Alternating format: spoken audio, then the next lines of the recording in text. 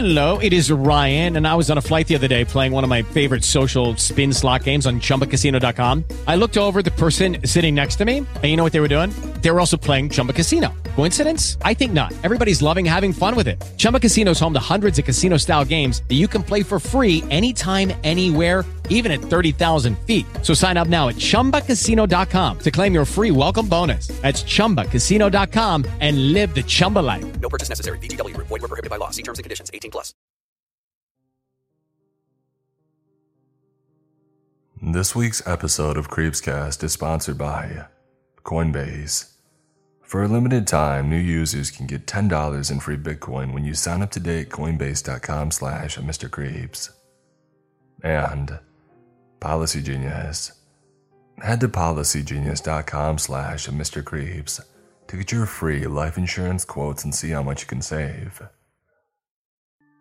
Hello everyone, I hope that you're all doing well. Not too much a surprise, but we have another jam-packed week of scary stories. Let's get into it, as we drift further into Mr. Creep's mind. I was sent a creepy deep web video. I think it might have been real. Written by New to Town Jam.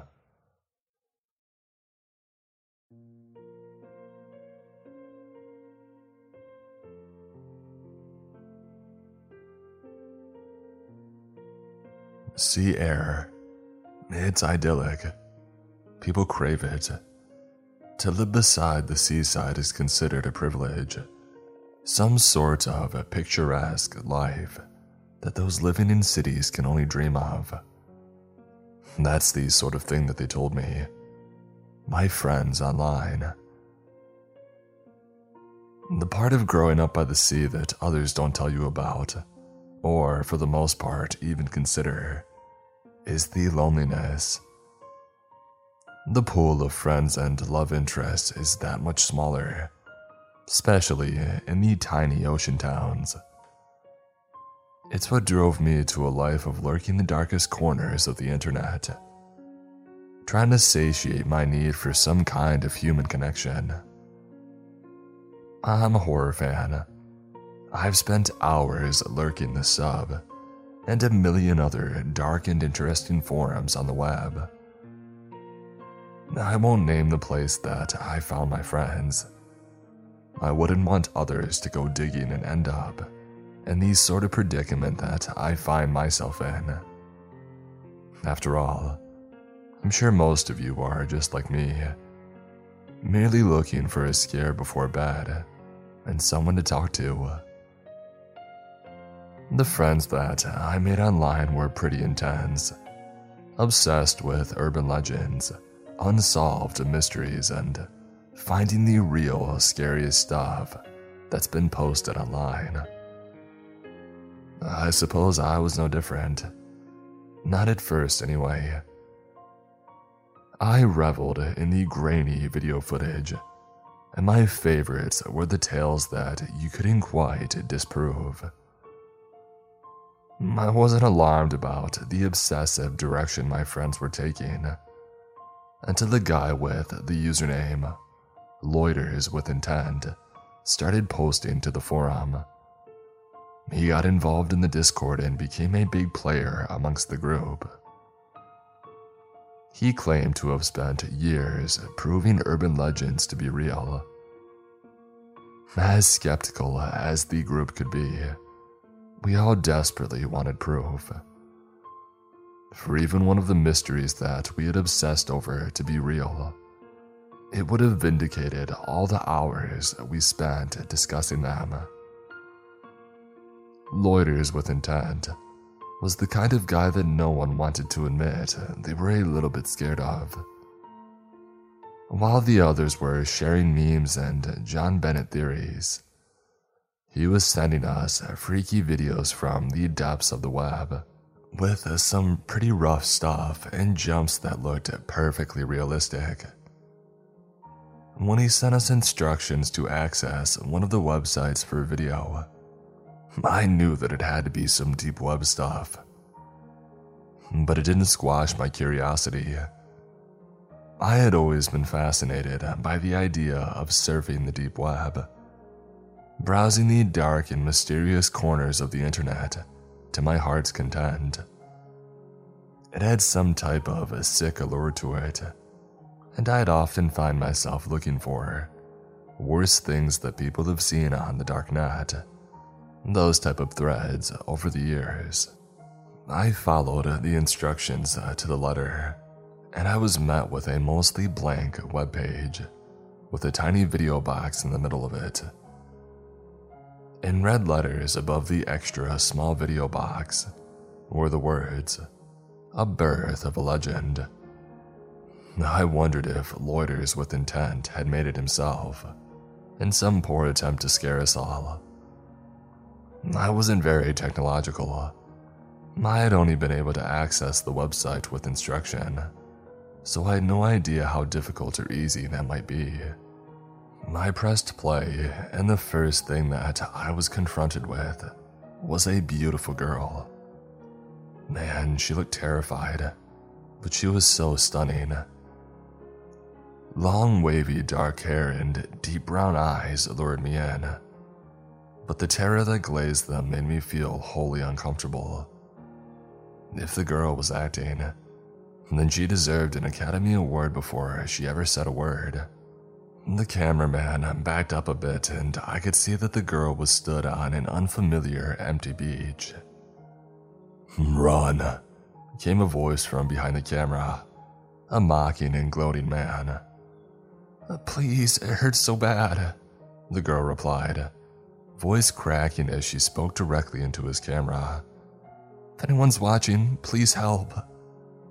She wore a tattered white dress, the sort of dress a girl like that would wear to a fancy party, but it looked like she had been away from the party for quite some time. There were rips, exposing bruises that covered her whole body. My heart broke as she attempted to run across the sand, tripping and stumbling as the cameraman laughed and mocked her. The beach in the video was huge, a vast expanse with no sign of reaching a town or land. As the camera panned around, I could see that the sand stretched on for miles. If the guys wanted to do something to her, then she had no chance of escaping. He was allowing her a head start purely for his own amusement. The sicko. Discord notifications pinged my phone on the desk as the others made their way through the video. WTF, man. What is this, Loiters? Is this real? Nice try, but that's definitely a fake. I remained fixated on the video. A girl trying to run and hide in the open landscape, with a choice between miles of sand or the thick barrier of rock pools that met the water.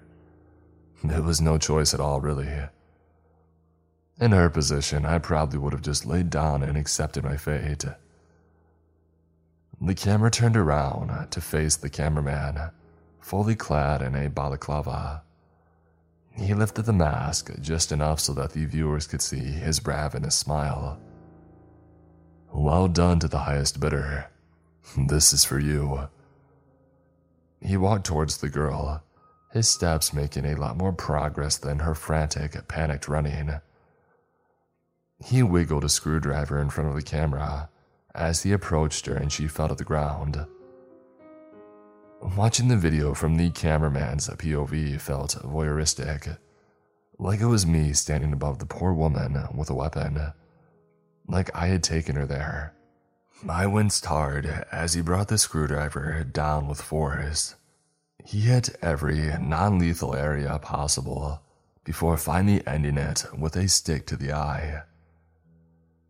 He dragged and took her body into a deep rock pool, then turned the camera to face him one more time. Balaclava still rolled up above his mouth. "I hope you bottom feeders like that. Time for some real bottom feeders to enjoy her now." He laughed evilly, relishing what he had done. I felt tears roll down my cheeks. It was too realistic. I felt responsible for not saving her, for her demise, for making my way through an entire video like that. I felt wrong. But then the video took a turn. The smile turned to an expression of shock before the man dropped the camera. Sounds of screaming overtook, and I could hear my Discord notifications going wild, but I didn't stop to check them. I couldn't tear myself away from the screen. The screaming ended promptly, and the camera shook as it was lifted to focus on the body of the cameraman, still clad in his balaclava, but now lying face up on the rock pools. I wish I could say that he had gone through all the same that the girl did, but he had definitely met his demise. And most alarmingly, his entire face was covered with small baby crabs, nipping away at it. I felt sick, fought back the bile, and I pushed my computer chair about 8 foot back from the screen. The camera turned around once more to face the new videographer. She was just as beautiful as before, despite her dark waves being a little distressed. Parts of her eye were smeared around the socket, and inside it were more of the tiny little crabs. They weren't consuming her the same way as they were the man, just decorating her face. She smiled a wide, unnatural smile and then spoke. "You should have tried to help me. Instead, you just watched. I'll see you soon." And then it went black. I tried to steady myself a little. I had seen what probably amounted to thousands of creepy and dark videos on the web, but never anything like that. Everything that I had seen before still had a grain of skepticism about it. But something about what I had just seen had felt so real. I wondered if it had been a live feed. If it had, was she really addressing me? It felt like she had. I lifted my phone to check the notifications and to see what the others were saying about it. There were a ton of messages, mostly expressing pure shock and confusion, quite a few insisting that it couldn't be real. The only one that stood out to me was a single message from Loiters with Intent. This video was part of a live stream on the deep web, as the result of an auction held by a hitman. The winning bidder chose the girl from the party and the weapon. Rumors on those forums state that every viewer of the original stream found themselves drawn to the beach and disappeared mysteriously not long after watching. I never clicked play, but I knew you guys would. Prove it, real friends. Beware the crab woman. His message had made most of them laugh. They couldn't get over the ridiculousness of the crab woman. And in all honesty, every single one of us were so desensitized to this stuff, some more than others. Monsters and creature features were something of a joke in our community, a subgenre to be mocked.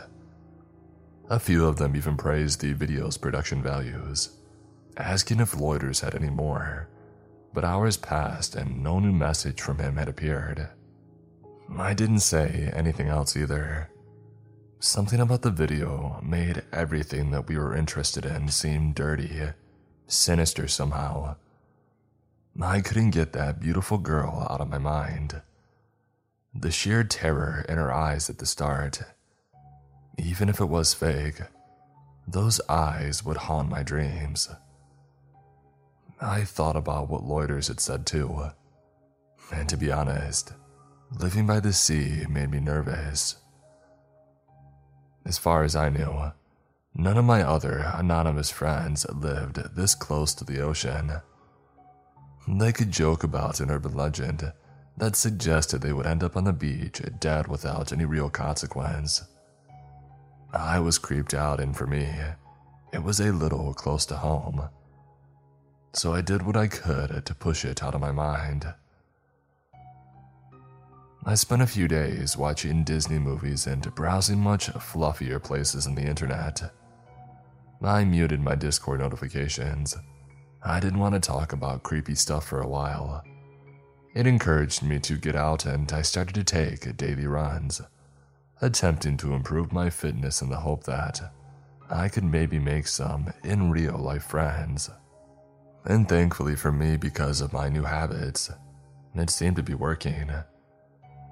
It had been weeks since I had even thought about the girl, the crab woman, the man in the balaclava, and the horde of tiny crabs that had consumed them both. Loiters with Intent and his freaky message had been all but forgotten until a few hours ago. I left for my run today, just like I always did. I ran along the cliff top and past the bandstand. I don't know at what point I climbed down the stairs to the beach, but I did. And I found myself there, exhausted. I did what any human does, and I tried to rationalize it in my head. The beach, it didn't look like the one in the video. It wasn't a vast expanse, and there were other people on it. There were steps to the left and a slope to the right. I convinced myself that my forgotten journey was simply my mind playing a trick on me. The video had bothered me so much that I had ended up at the beach as some sort of sick, subconscious joke. That's when I started typing this out. I thought maybe if I processed what I saw then, that I would be able to get over it. It was therapeutic at first. Sitting here in the sea air, typing out my experience. Cathartic even. But the last time that I looked up, I realized that something was seriously wrong. There aren't any steps to the left anymore, or the slope to the right. The cliff top has all but disappeared, and all I can see for miles on end is sand. The people have gone too. All but one, that is. I'm sure that I can see a girl sitting on the rock pools.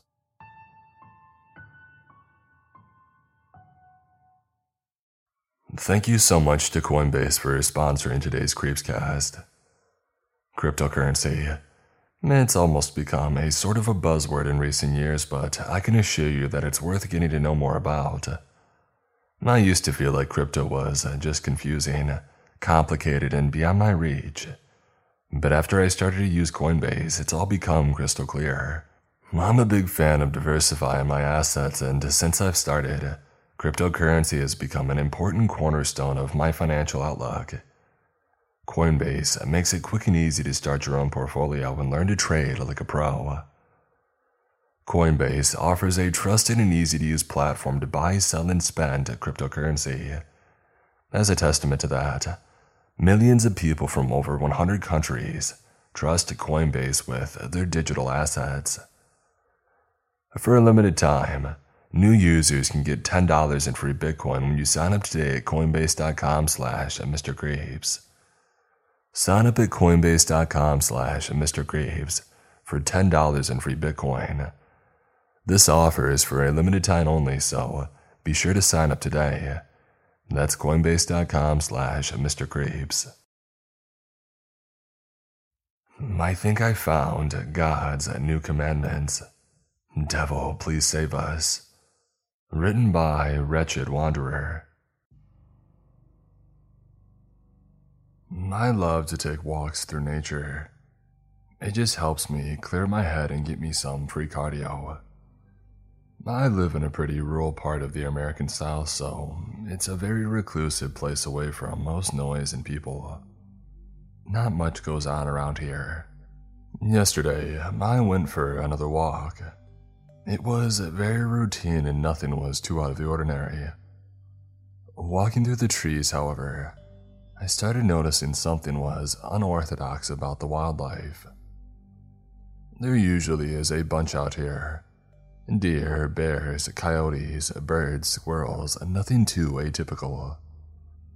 I love walking down the trails and seeing all the tracks left through the night, and listening to the singing birds and the bouncing squirrels. Today, there is an odd stillness. I walked through a usual trail that I take, deep in the sticks, and noticed that there was nothing. No wildlife. Not a bird, a squirrel, or an odd flock of turkey Nothing. Maybe something was in the area, I had figured. A predator. I carried on with my attention alert. But as I wandered, I didn't spot a single track. There was no deer, no turkey, nothing. Not a paw print marked in the dirt. I thought maybe there were some poachers or loggers or some kind of human activity nearby. But in all 20 years of living here, I've never come across someone doing something like that. Perhaps today was the day, I figured, and maybe they were still here. I always carry some defense. You never know what you'll find out here, and maybe I could catch them red-handed. I continued with my eyes darting and hand close to my hip. The trail led to a large rock perched on a hill in the clearing. The path looped around the rock and was my turn around back home. It had been there since the dawn of man, older than any tree that grew in those woods. And as I approached the rock, I noticed something different. There was something etched into it. I've been past here probably a couple hundred times, last time just the week before, and I've never noticed this in my life. It was odd symbols, none that I've ever seen before. It left me enamored. They were very clear, fine lines, like drawn in with a laser. I took a photo to see if I could find anything about it when I got home. As I started to turn my way back, I noticed something out of the corner of my eye. Blood. It seeped from the text down the face of the stone. I didn't understand. How the heck could a rock be bleeding? I still don't know, but it scared the heck out of me. I hightailed it back home and looked at the photo. And when I did, I thought that I was going absolutely insane. It was just a blank rock. I couldn't sleep that night. It was like something was watching me, I swear. Like some sleep paralysis demon was in my room, waiting for me to shut my eyes to steal my life away. I finally managed to be tired enough to pass out, and I had a dream. It was of God. God showed me the rock. He showed me the text. He told me that it was his final commandments. He told me that it was his goodbye. I couldn't tell you what he looked like. It's like out of some Lovecraft novel. Too hard to explain. More like a feeling of him. It was so vivid. I had never had a dream like that. I woke up and I would have written it off as some bizarre, fantastical visage of my imagination. It wasn't. Because when I woke up, I was writing something on the wall. It was these same symbols on the rock. They weren't burned into my head or anything. I could barely remember the first line, and I was carving it with my nails. I was in absolute horror and in tremendous pain. My fingers were sopping with blood. Something was egging me on, though. I didn't know what they said. I don't know why, and I didn't want to know. Either some manic scrambling or the actual words of God himself. Either way, it was something that I didn't want to even look at. But I had to. I finally found the symbols online. Hebrew. I don't know Hebrew. Heck, I barely read the whole Bible. I'm not a religious person. I always thought it was some cooped-up power struggle. But I carved Hebrew into my walls with my own nails. I managed to translate it to English, and I read it all to myself. It was the last commandments. They were really the last words from God. I felt everything he said. It was this feeling with that and the dream. I just knew that it was something very bad. I'm not going to type it all into this post. I'm not going to the hospital. I'm going to hit post on this message, and I'm abandoning you. Believe me, I'm saving you the trouble of knowing what I now know. And there is no way in this world that I'm staying long enough to see what I saw. His final plan. I can't take the writing off the wall, he won't let me. Please. If they find it, don't read it. Seek sanctuary in nothing. Sanctuary is long gone. May the devil save you all. Goodbye. My dad got a strange and creepy email from one of his students before they went missing. Written by IVLO11. So, my dad is a professor at a university in Canada, and he received a very strange email from one of his students. He showed it to me and we laughed about it, but things got quickly weird when we found out the student had gone missing. My dad brought it to the authorities and they told him that others had received the same email.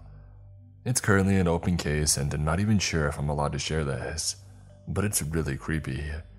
I hope that they find him. I hope this isn't real. We called it the Happy Birthday House Spawn. To redacted. From redacted. Subject: I'm afraid. If you're reading this, know that I'm afraid. I have no one to turn to. All I can do is try and explain the fear that has haunted me every year since I was born. I see no point in protecting this family secret, as I have since been deserted by them. I'm alone this time around, and I'm afraid that I won't make it out alive. For most of my life, you could say that I had a pretty regular upbringing. I was raised by loving parents, encouraged to get good grades in school, and got grounded if I fell out of line. And being the youngest of three, I was always pushed around by my older brother and sister. In many ways, I was like every other kid. My family made it especially important that I feel that way, but by no means did we live an ordinary life. You see, like everyone else, I had a birthday, only it wasn't what others would consider a celebration. The earliest memory that I have of a birthday is on the eve of my fourth one. I remember driving for hours through the country roads with my family, up to a lonely cabin in the middle of nowhere. Upon arriving, my father took me into a room in the basement with my sister, who was 7 at the time. He left us there with a couple of toys and told us to sit quietly and play, no matter what we heard upstairs. Now, early memories are a strange thing. As a child, you don't really know what you actually recall and what's your imagination. I always struggled with one particular detail of that night as I grew up. It wasn't the fact that my sister and I were locked in what seemed to be a fortified room. It was the fact that my parents and my brother, who was 10 at the time, were brandishing rifles and weapons. At that age, I convinced myself that it must have been in my head. But as I got older, the illusion dissipated.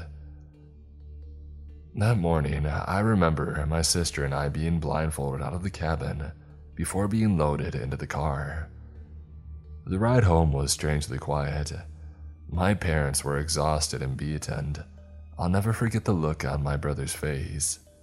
He was never the same after that day. After that night, things went back to normal. As I entered a preschool that year, like most kids, I attended a string of birthday parties for my classmates, all of which included cake, presents, piñatas, and goodie bags. A very big contrast to what I experienced on the anniversary of my birth and of my siblings. I was a pretty observant kid. I quickly realized that something was off as I got older. When I asked my mother for a birthday party like that of my other friends, she dismissed the idea and told me that one day I would understand. The following birthdays were almost exactly the same, only it seemed my family was doing a better job at hiding whatever it was I thought I saw on that previous birthday, perhaps realizing that I started retaining information at that age. The basement that I previously remembered as fortified was now full of color, and it looked like a playroom with 8 different types of locks on the door. Given the evidence, I always assumed that my family was having an adult gathering in the cabin upstairs. A celebration too mature for me and my sister. The sounds that I would hear creak through the ceiling gave the impression of loud and rowdy behavior. I remember listening to the commotion and wondering what could be going on. I'd imagined that the echoing bangs from outside the basement walls were fireworks, the loud screams belonging to the excited extended family that I never met. My young and arrogant self fantasized that it was a celebration in my honor. On my 7th birthday, like usual, my father brought me down to the basement, only this time I was alone. My sister, having turned 10 that year, was finally old enough to take part in the celebration, I presumed. On the ride home that morning, something had changed in my sister. The look on her face was similar to my brother's on that morning after my 4th birthday. She too was never the same. I always wondered what had changed. My siblings almost resented me, ignoring me and keeping their distance. Even despite all the tense silences, they were very protective of me, and I didn't know why.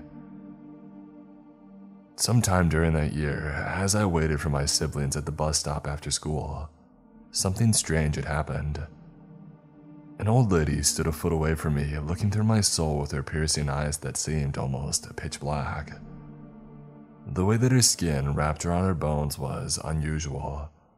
She murmured some words under her breath before a creepy smile spanned across her face. I'd be lying if I said that I wasn't shaken. When my brother arrived, he pulled me behind his back as my sister defensively stood up to the old lady with her own piercing gaze.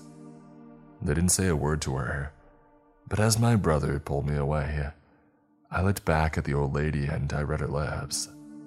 "I'll be seeing you soon."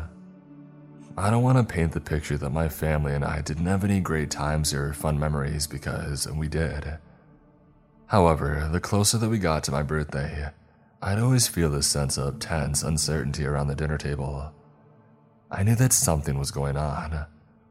My father would take my brother and sister somewhere for hours while my mom and I stayed at home. I was being kept in the dark about something, that much I knew. It wasn't until a couple of months before my 10th birthday that I realized that I would soon come face to face with the truth. After all, turning 10 seemed to be what got you out of the cabin basement. 3 months before I turned 10, my mother and father sat me down at the table to finally reveal the truth. Since the day they told me, I feel like I haven't woken up from one long nightmare. This is where you might think what I'm writing is something made up, but I assure you that it's not. Please don't stop reading. I need someone to understand. I don't know these specifics, as my parents only told me what I needed to know. But before they had immigrated to Canada from Redacted, they were unable to conceive and were desperate to have children. So they went to a woman who had dealt in black magic, and she somehow made it happen. And that's when my brother was born. After my sister was born and my mother was pregnant with me, my parents decided to move to Canada to give us a shot at a better life. Again, I'm not too sure about the details, but something happened between the deal my parents had with the woman that led her to cursing them. The next words out of my parents' mouth changed my life forever. The curse was on their youngest child, that they be returned to the entity that gave them the ability to conceive. It was this revelation that made everything make sense. I know what I'm about to say may sound ridiculous to whoever reads this, but this is not a joke. Every year, on the anniversary of my birth, something evil comes for me. It has a name, but it should never be repeated. It's not from this world, and it's not human. From midnight to dead hour, it comes after me relentlessly. Since I was a child, my parents have protected me from it, and when my siblings became old enough to fight, they too protected me from it. That 10th year of my existence was the first time that I would face it with my family. Everything made sense after the talk. I revisited those memories of being locked in the basement, all the shaking and rattling of the cabin, the booming sounds of firework, and the loud shouts and the screaming. They were never the celebration I imagined them to be. It was my family defending me from the clutches of the beast that I had soon come to know. I finally understood the looming uncertainty, the fear and anxiousness that came over my family as my birthday approached. Knowing that the days were bringing us closer and closer to a horrifying task, face to face with something insidious and evil. I now knew why my brother and sister resented me. They were children, and they were forced to face the boogeyman in order to protect their little brother. I found out that the mysterious trips my father would take my siblings on were to a gun range that he made close to the cabin. I joined them a few weeks before my birthday. I had never held a rifle before. My father made sure that I could at least shoot straight. He never said much while he taught us how to reload a rifle and aim down its sights. But on the last day at the gun range, he told me something that I would never forget. It can be stopped, but it cannot be killed. Every time you put it down, it'll come back stronger. One night of bravery and strength for a year of life. Amongst the shared fear of his children, he smiled. He could see the fear in our eyes. His children standing there with rifles taller than me. It made him laugh for a moment. I miss him dearly. The first time I was to face the creature, my parents considered putting me back in the basement to keep me safe. I told them that I would only be more afraid, being alone knowing that something was after me. For the first time in my life, I experienced what it was like to not be locked away in the cabin basement. We would unload the car of the rifles and ammunition, fortify the windows, set traps around the perimeter of the cabin, and after sunset, sit down for a family dinner. I was too afraid to have an appetite, shaking in my chair. Out of silence, my brother laughed, and then my mother, and then my sister and father. They had faced this creature for years, but for me, it was my first time. Midnight approached. Outside the cabin was an ocean of darkness, nothing but trees for miles. We sat in silence, watching the flames flicker in the fireplace. I asked the question that had been haunting me since I had first learned the truth. What happens if it takes me? My family assured me that it wouldn't happen, but that wasn't an answer. A distant scream came from outside as soon as the clock hit midnight. I froze. All I could do was hide in the corner with the rifle in my hands. My father shouted orders to my siblings and my mother, and just like that, I saw it. Through the window, running on its arms and legs like a dog towards us. It looked human, but the way that it moved was anything but. Pale skin and protruding bones. It hit a trap before I could see its face. It screeched in pain, fighting off the bear trap around its leg. My father went out and put it down. And then another scream, this time on the other side of the cabin. My father ran back in. Every member of my family had a window covered. I was the only one cowardly crying on the floor. I couldn't believe it was all real. For hours on end, the creature attacked, coming out of the ground after every previous version of it was put down, bullet after bullet. A few hours in, it was silent. I went over to the window, and that's when it grabbed me. It pounced through the window and pulled me by my legs so fast that I hit my head off the ground. To my surprise, I woke up in the hospital the next day. I watched as my parents flawlessly lied to the nurse about the biking accident that had given me a concussion. At that moment, I truly convinced myself that it all had been a dream. My parents were disappointed. They had managed to get the creature before it could drag me away, but it was too close of a call. For the rest of that year, my father took me to the gun range every weekend. As my 11th birthday approached, they decided that it was too risky to have me fight alongside them, so back to the basement I went, only this time medicated, so that I could sleep through the night and hope that I didn't wake up in the clutches of that being that hunted me. I would always ask about the creature, what it was and where it came from. All I knew was that it wasn't from this world. I found out that it could take the form of others so that it could get close to me during the year. But only during those 4 hours of my birthday, from midnight to dead hour, could it actually come for me. This is one of the reasons that my parents built a cabin miles away from any population. It would only be us against the creature, with no one else around to get hurt in any way. The second time that I faced the creature was on my 16th birthday. I was no longer a whimpering coward.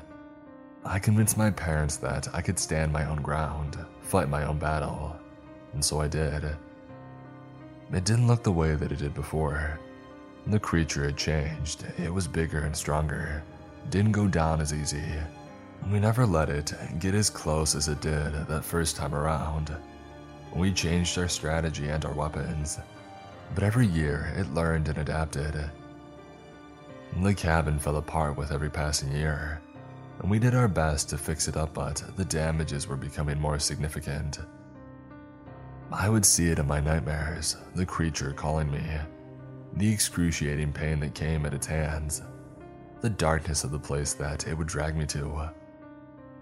I would see people throughout the year staring at me in the distance, their skin hanging off their bones, just human enough to not call attention. I knew that it was the creature. I became used to it.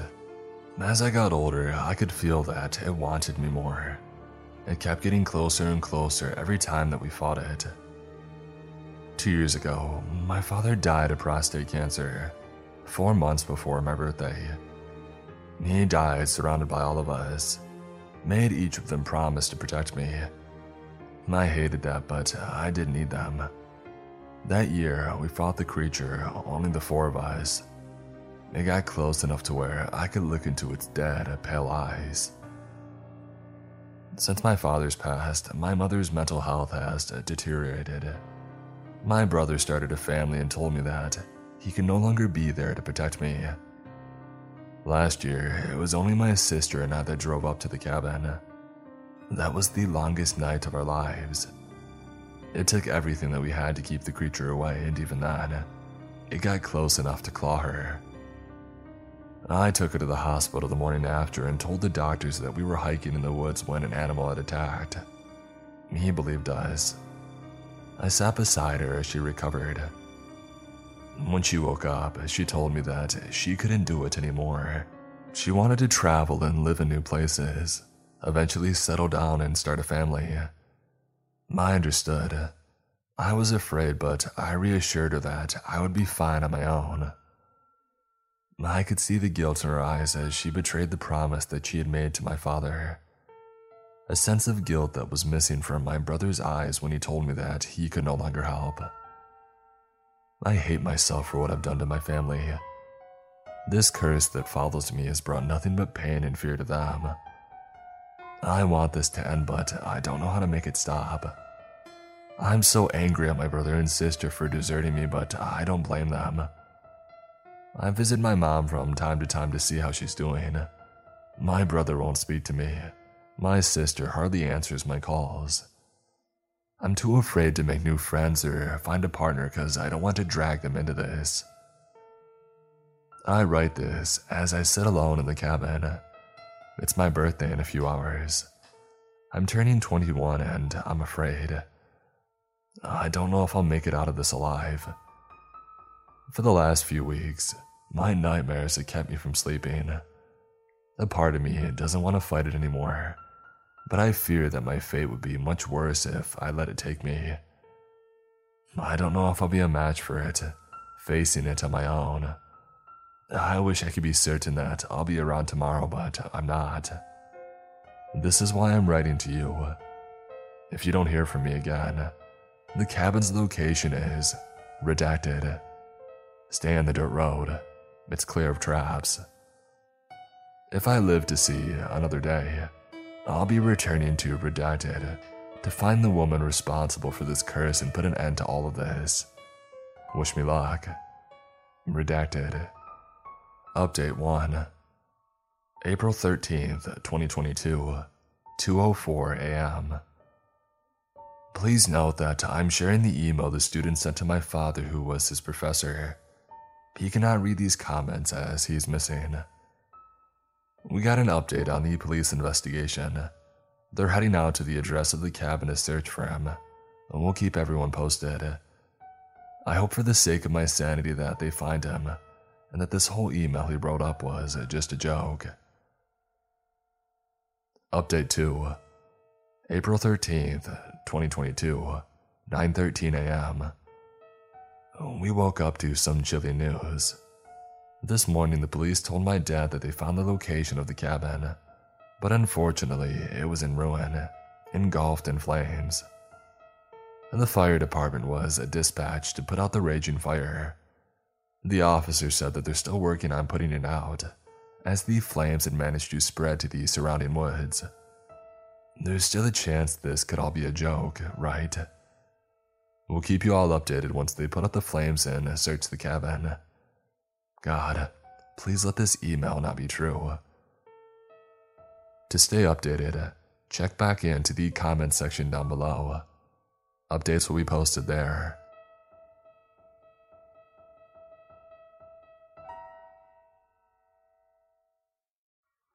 I would like to thank this week's Creepscast sponsor, Policy Genius. Policy Genius is a marketplace working to help insurance shoppers understand their options, compare quotes, and buy a policy all in one convenient place. My friend was the first person to tell me about Policy Genius, and I'm really glad that he did.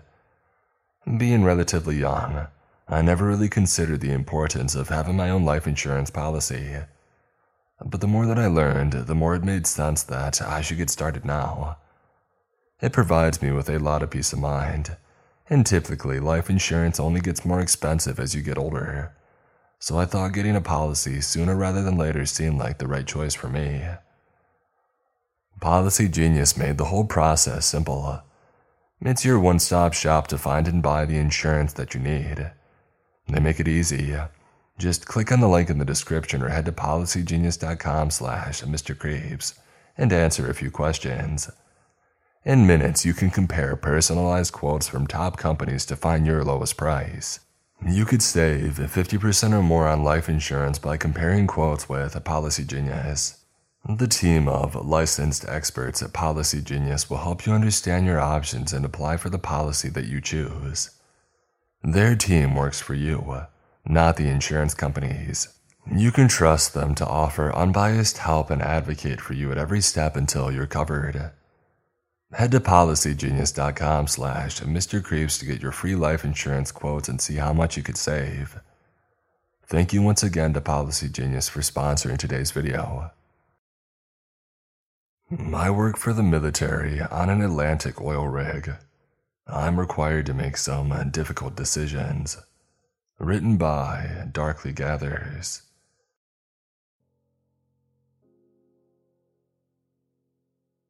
The rig is a towering skeleton of steel rising up and out of the water.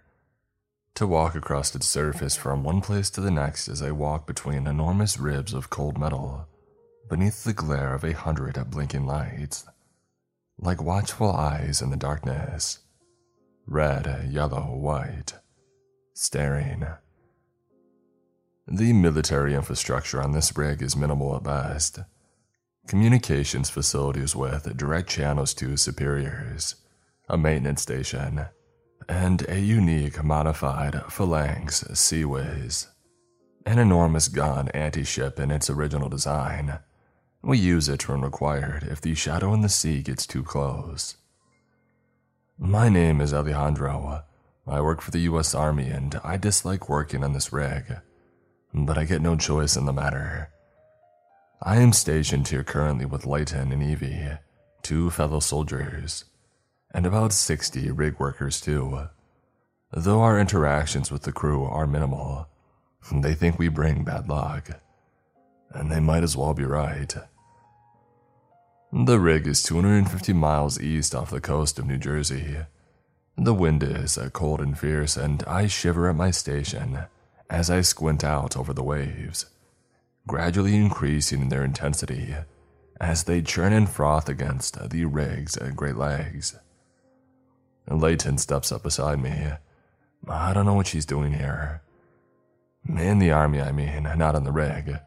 Our purpose on the rig is clear, even if it makes little sense.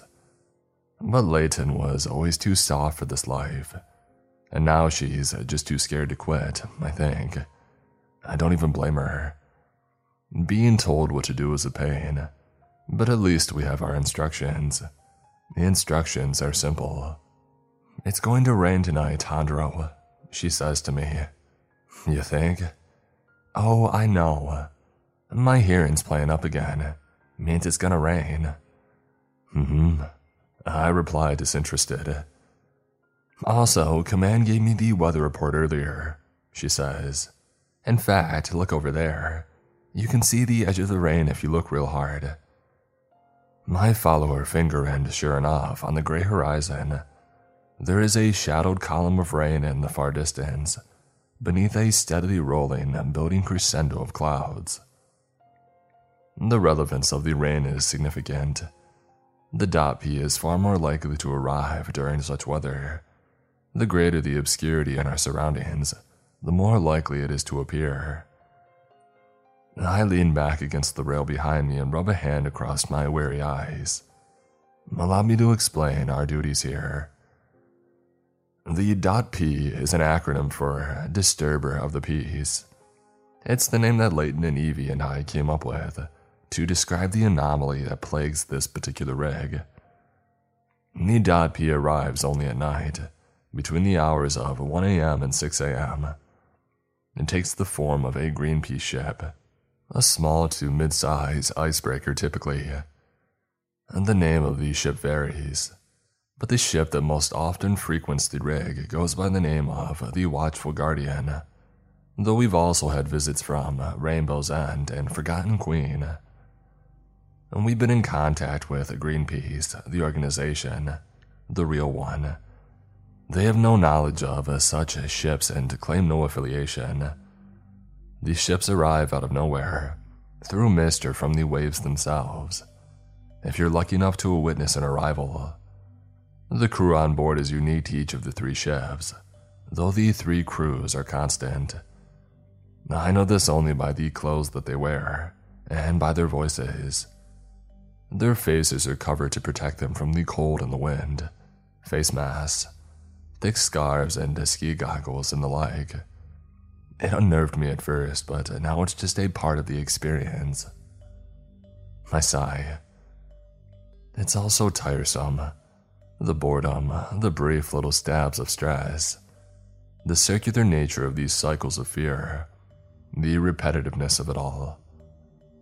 The Greenpeace vessel will try to encourage us to join them. That's their thing, to try and encourage us to abandon the rig. And then, when the shadow is due to arrive in the sea, the vessel departs, and off they sail into the mist and they vanish.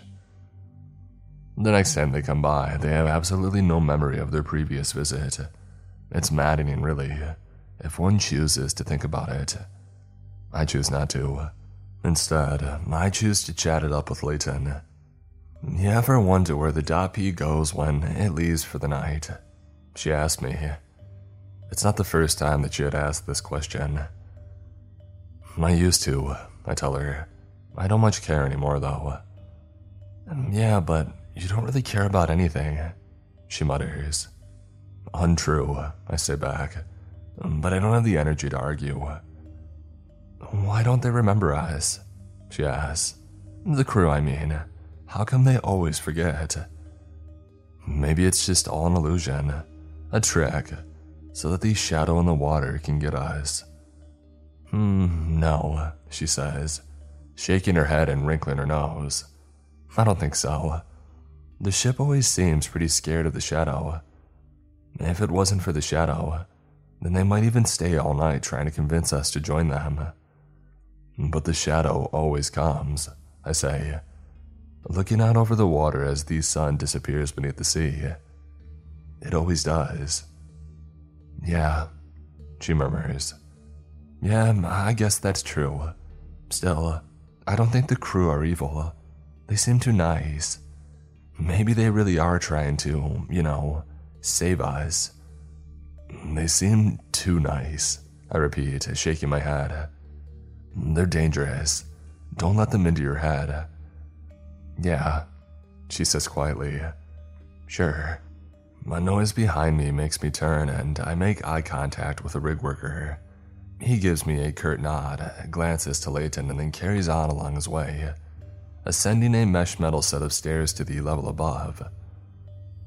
They think it's our fault, I say to Layton. Again, not for the first time. Our topics of conversation tend to go round and round again, circular. The rig workers think that we're the ones who bring the ship, who draw in the shadow. Maybe we are, she shrugs. Oh, BS. The anomalies came first and we were sent out here to deal with it all. It's not like this ship is dangerous, though, Layton says. It's never actually attacked us. Yeah, that's because we're here. I know you're familiar with deterrence, Layton. We studied it together. She opens her mouth to continue, but I'm not done. And besides, the shadow in the water is definitely dangerous. Maybe our presence here is the only thing stopping the shadow from doing what the .P always promises it will. And heck, who knows what their true motives are? I'm not convinced, she replies. Are we a deterrent to the shadow too, do you think? Does it even know that we're here? Oh, it knows, I mutter. It really knows. Night falls. Evie's joined us now, and we watch as a trio, our eyes peeled for any hint that tonight might be a night that the disturber of the peace makes an appearance. There's no way of knowing really. As I said earlier, bad weather increases the likelihood, but it's never guaranteed. Command has been trying to establish a pattern, but if they have one, they haven't chosen to share it with us on the rig. I don't even know why we're bothering to even look out for it. The ship, I mean. Just to force a habit, I guess. And the small matter of it being our orders to do so, of course. I suppose it is rather unnerving when the ship appears out of thin air. I don't like being caught by surprise. The rain falls, the waves froth and crash far beneath us. I'm gonna go check out the north side, Evie says to us. What? Layton shouts above a sudden blast of wind. North side, Evie says again louder. I'm going to look for it there. No, I call out. No, don't bother, it's already here. She turns. The Greenpeace ship has begun its grim emergence. Waves crash and bulge out at sea, in a way dissimilar to all the other waves around it. The mist thickens in the area, and in this area alone, I think that I catch a glimpse of a shiny white-gray hull, but it is hidden from sight almost immediately, as the mist breaks like a bubble and disperses out and across the water. Attention, Evie murmurs beside me. Attention, comrades of the rig. The voice comes blaring across the sea just a few seconds later, rumbling from a megaphone and carried by the wind. Attention, comrades of the rig. I chuckle, raising my rifle. I won't do crap from here, but again, it's part of the procedure. Deterrence, warning shots if required, etc. The vessel begins to enter into plain sight. From the fog, it rises and crashes through the waves, roughly parallel to us, but drawing slowly closer. I grab the binoculars and peer through them for a quick look. I recognize the crew, of course. I scan down to the ship's name, Watchful Guardian. Yep, it's our regular visitor. I look back over the deck and I count 5 people. all standing roughly the same distance apart, one holding the megaphone. He wears a thick blue parka and a blue mask, with an orange visored pair of goggles. The others are all adorned in colorful clothing too. There's a woman amongst them who wears a pink jacket. She holds the megaphone sometimes. It's impossible to tell the gender of the others. They never speak to us, so we can't even tell by the way of their voices. "Comrades of the rig," comes the voice again. "This rig and the people upon it are in mortal danger. The beast approaches and you will need to evacuate onto our vessel immediately." "Do you want to do it this time, Hondro?" Evie asked me, holding out the megaphone. A roar of wind makes us all take a step back, and her ponytail is sent whipping around her shoulders. I reached out for the megaphone. "Sure," I say, bringing it up to my mouth and lowering my weapon. I step up to the rail and lean out over the edge. "I thank you for your concern," I call back over the water, "but this rig is well equipped to defend itself.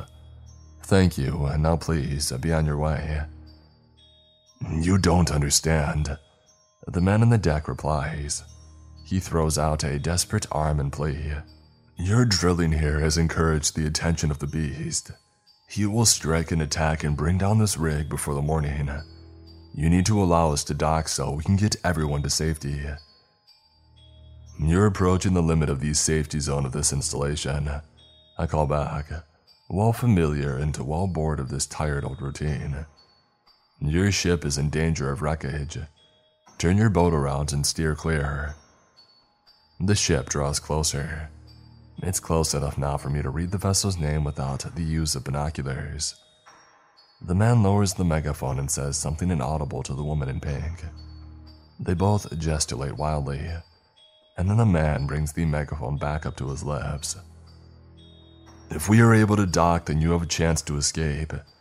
Do you have no radar equipment available? The beast will be converging on this location as we speak. There isn't time for debate. If you want to live, then you need to board now." Thunder ripples through the sky, and a faraway flash casts deep but temporary shadows across our environment.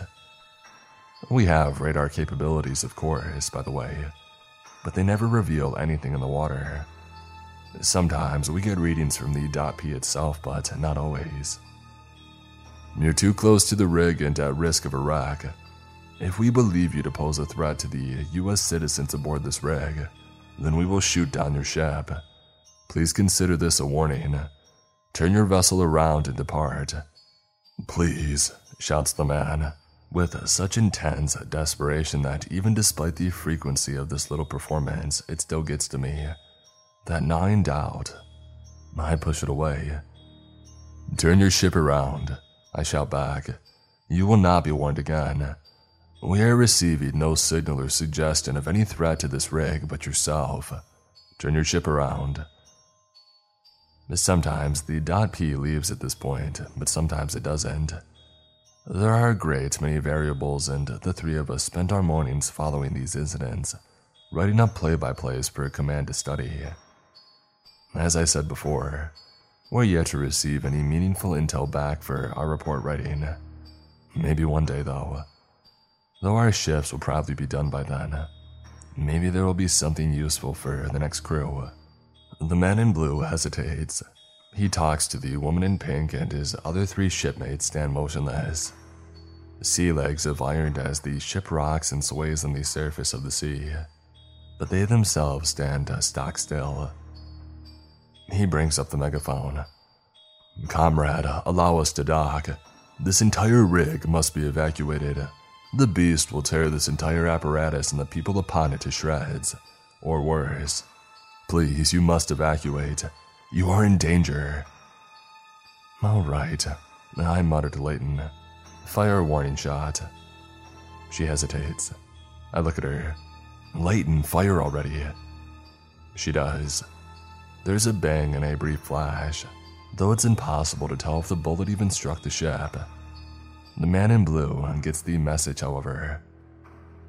"I appreciate your concerns," he shouts, But this is no trick and no trap. The beast approaches. We can save you. We can take you to safety, don't you get it? Please, at least, let us dock. Talk to us. Turn your ship around, Captain. I bellow into the megaphone. Or the shots we fire will increase in intensity until the threat that your vessel poses to us has been neutralized. Why are you firing at us? The man shouts back. For Pete's sake, we're trying to help you here. Don't you care? Do you think me a liar? I cannot risk the lives of my crew for you, so this is your final chance. Allow this vessel to dock at the rig, and you will be able to make an escape. We have space aplenty for. Evie, stationed with the Phalanx Seaways, brings the great gun around with a rattle and a mechanical crunch, aiming the barrel at the hull of the Watchful Guardian. The man stops mid-sentence and lowers the megaphone.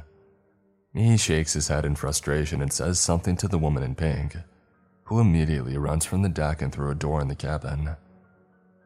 You are warned, soldiers, he calls back. May God save you. I'm sorry. And with this, he too strides from the deck. The other three follow in single file. A horn blares from the ship, cutting through the froth and churn of the dark waves and the rush of the rain. The Watchful Guardian groans and rumbles and picks up speed, arcing around and away from us in a slow circle. They're leaving quickly tonight, Leighton says anxiously. Don't you think? I glance at my watch. No, not really. She shifts. I don't know. Haven't you noticed this? I swear that they're starting to leave easier and easier. Easier? Evie asks, stepping down from the rig's weapon. Yeah, like they don't put up much of a fight. You remember way back in the beginning, we could argue with them for hours. Well, we threaten them a little more now. I respond with a shrug. It saves us time for sure. Leighton doesn't respond. She only chews her tongue in thought. A low, bone-trembling rumble warbles through the air. It comes from beneath and shakes the rig in time to the thunder. I can feel myself paling, the blood draining. I hate this part. I know that we'll be okay, I know it, but this part is still by far the worst. Leighton grips the rail, her eyes widening. The beast is louder this time too, she says. No, you're imagining things. Evie cuts in. Come on, split and search. Let's see where this thing's going to appear this time. We separate, running down the sides of the dock. The location of the beast's arrival is useful intel. And typically, it appears on the opposite side of the rig to the .P, but again, it's not a guaranteed rule. The rig is deserted as I run between its steel. The workers stay well clear of us during this ritual. It hampers productivity somewhat, I suppose, but what the heck. I don't really care about any of that, and I don't blame them. 2 agonizing minutes pass by. Every second that goes by without seeing the beast sends my anxiety levels spiking. Every night I convince myself that this will be the one time that the .P has told us the truth. That the shadow in the water will attack and bring down the rig. That we'll be consumed, drowned, taken, torn apart, or even worse. My heart stops for a moment when I catch sight of it. The shadow in the water. The beast. I grab my flashlight and hold it up to the sky, flickering the thing on and off and on and off. The others, if they see it, will come to join me. If not, well, the rig isn't that big and they'll find me eventually. I peer out over the edge, the wind cold against the exposed skin of my face. The beast is, by my guess, about a half-mile long. It is difficult to tell exactly how long, however, as its shadow only becomes visible as it approaches the surface, and it frequently dips and lowers as it navigates the depths of the surrounding sea. My teeth are sent shivering in my gums as that dreadful deep-sea roar reverberates around the steel of the rig, goosebumps rippling up my arms and neck. Hey, Evie says from beside me. Found it, whew. That definitely took longer than usual tonight. You know, I sometimes fear that. Yeah, I interrupt, knowing what she's going to say. Yeah, I know, same. The shadow slithers and snakes beneath the waves, and due to its size, it gives off the illusion of being slow-moving. It's not until it's right beneath us, however, beginning its dutiful circling of our station, that one really gets a sense of its speed. The beast begins to circle, around and around. I try to keep the warning words of the .p out of my head. I make a mental note of the location of the beast's arrival for when it comes time to write up my report, and I exchange a few words with Evie. She nods and returns to the seaways. She may or may not fire down into the beast. Hopefully she won't. It's rare, very rare indeed, that we are ever required to strike the shadow itself. But those nights are not fun. They are not fun in the slightest. I walk the perimeter of the rig until I locate Layton. She stares down into the water, watching in silence. You good? I ask her. She nods but does not respond. The beast departs as the weather begins to improve. Still in the depths of the night, but the rain and wind are lessening now. With one final terrible roar, the beast breaks its circling and begins to slither off and away into the sea, quickly descending back down and vanishing from sight. I allow myself a deep, slow, calming breath of Atlantic air, almost tangibly feeling the tension leave my muscles. Great, wonderful. Another night done and time for bed. I'll write up the first draft of the report now and then go over it and update it in the morning. It's important to write down everything of note before going to sleep while the memories are still fresh. I am always careful to keep Layton's comments omitted. When she questions our role here, or the hostility of the .p, she just speaks before thinking. She's like that, and she doesn't mean anything by it. Her words would be considered blasphemous by some, and I'm no narc. I write up what I need to and head to my dorm, crashing quickly into a dreamless sleep. It's 4 more days until the .p returns, and we all can tell it's going to be one of those nights, even before the sun is set. Everyone, including the rig workers, are on edge. The clouds spend the course of the day slowly gathering, growing, billowing up and out, and filling with ice and with brutal, bitter water. And I am afraid this evening, actually afraid. I hate myself for it, but I cannot help it. It's the same every time, Alejandro, I tell myself. The exact same. We are never attacked, nothing ever happens. Just stick with it and you'll be fine. And so, we prepare for the night. We await the coming of the .p as the first great sheets of rain begin to wash their way across the horizon towards us. I cringe and brace as the first icy droplets fall into my face. Then more, and then, in seconds, the sound of the torrent against the steel and into the sea is almost deafening. I feel weird tonight, Jandro, Layton says to me, fidgeting. Like, I don't know. Something's different. No, it isn't. I gruffly reply. It's the same as it always is. The last time that the beast was here, she begins, but I cut her off. No, Layton, don't think about it. There are variations, but the state of play is always the same. The .p arrives, it leaves. The shadow arrives and it leaves. That's all that there is to it. She murmurs something else, but I don't hear what she says over the sound of the rain.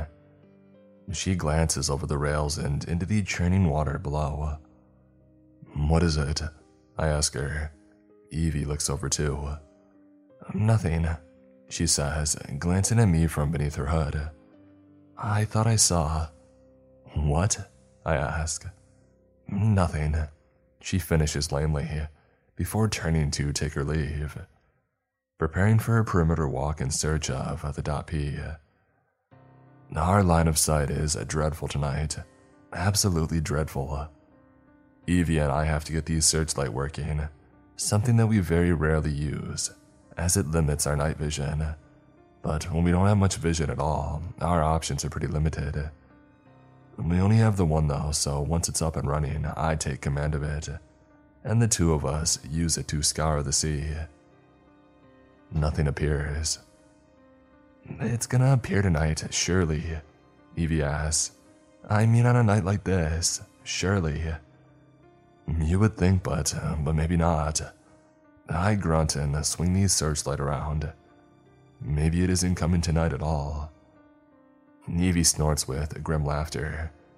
Yeah, if you say so. She pauses. Layton's taking her sweet time.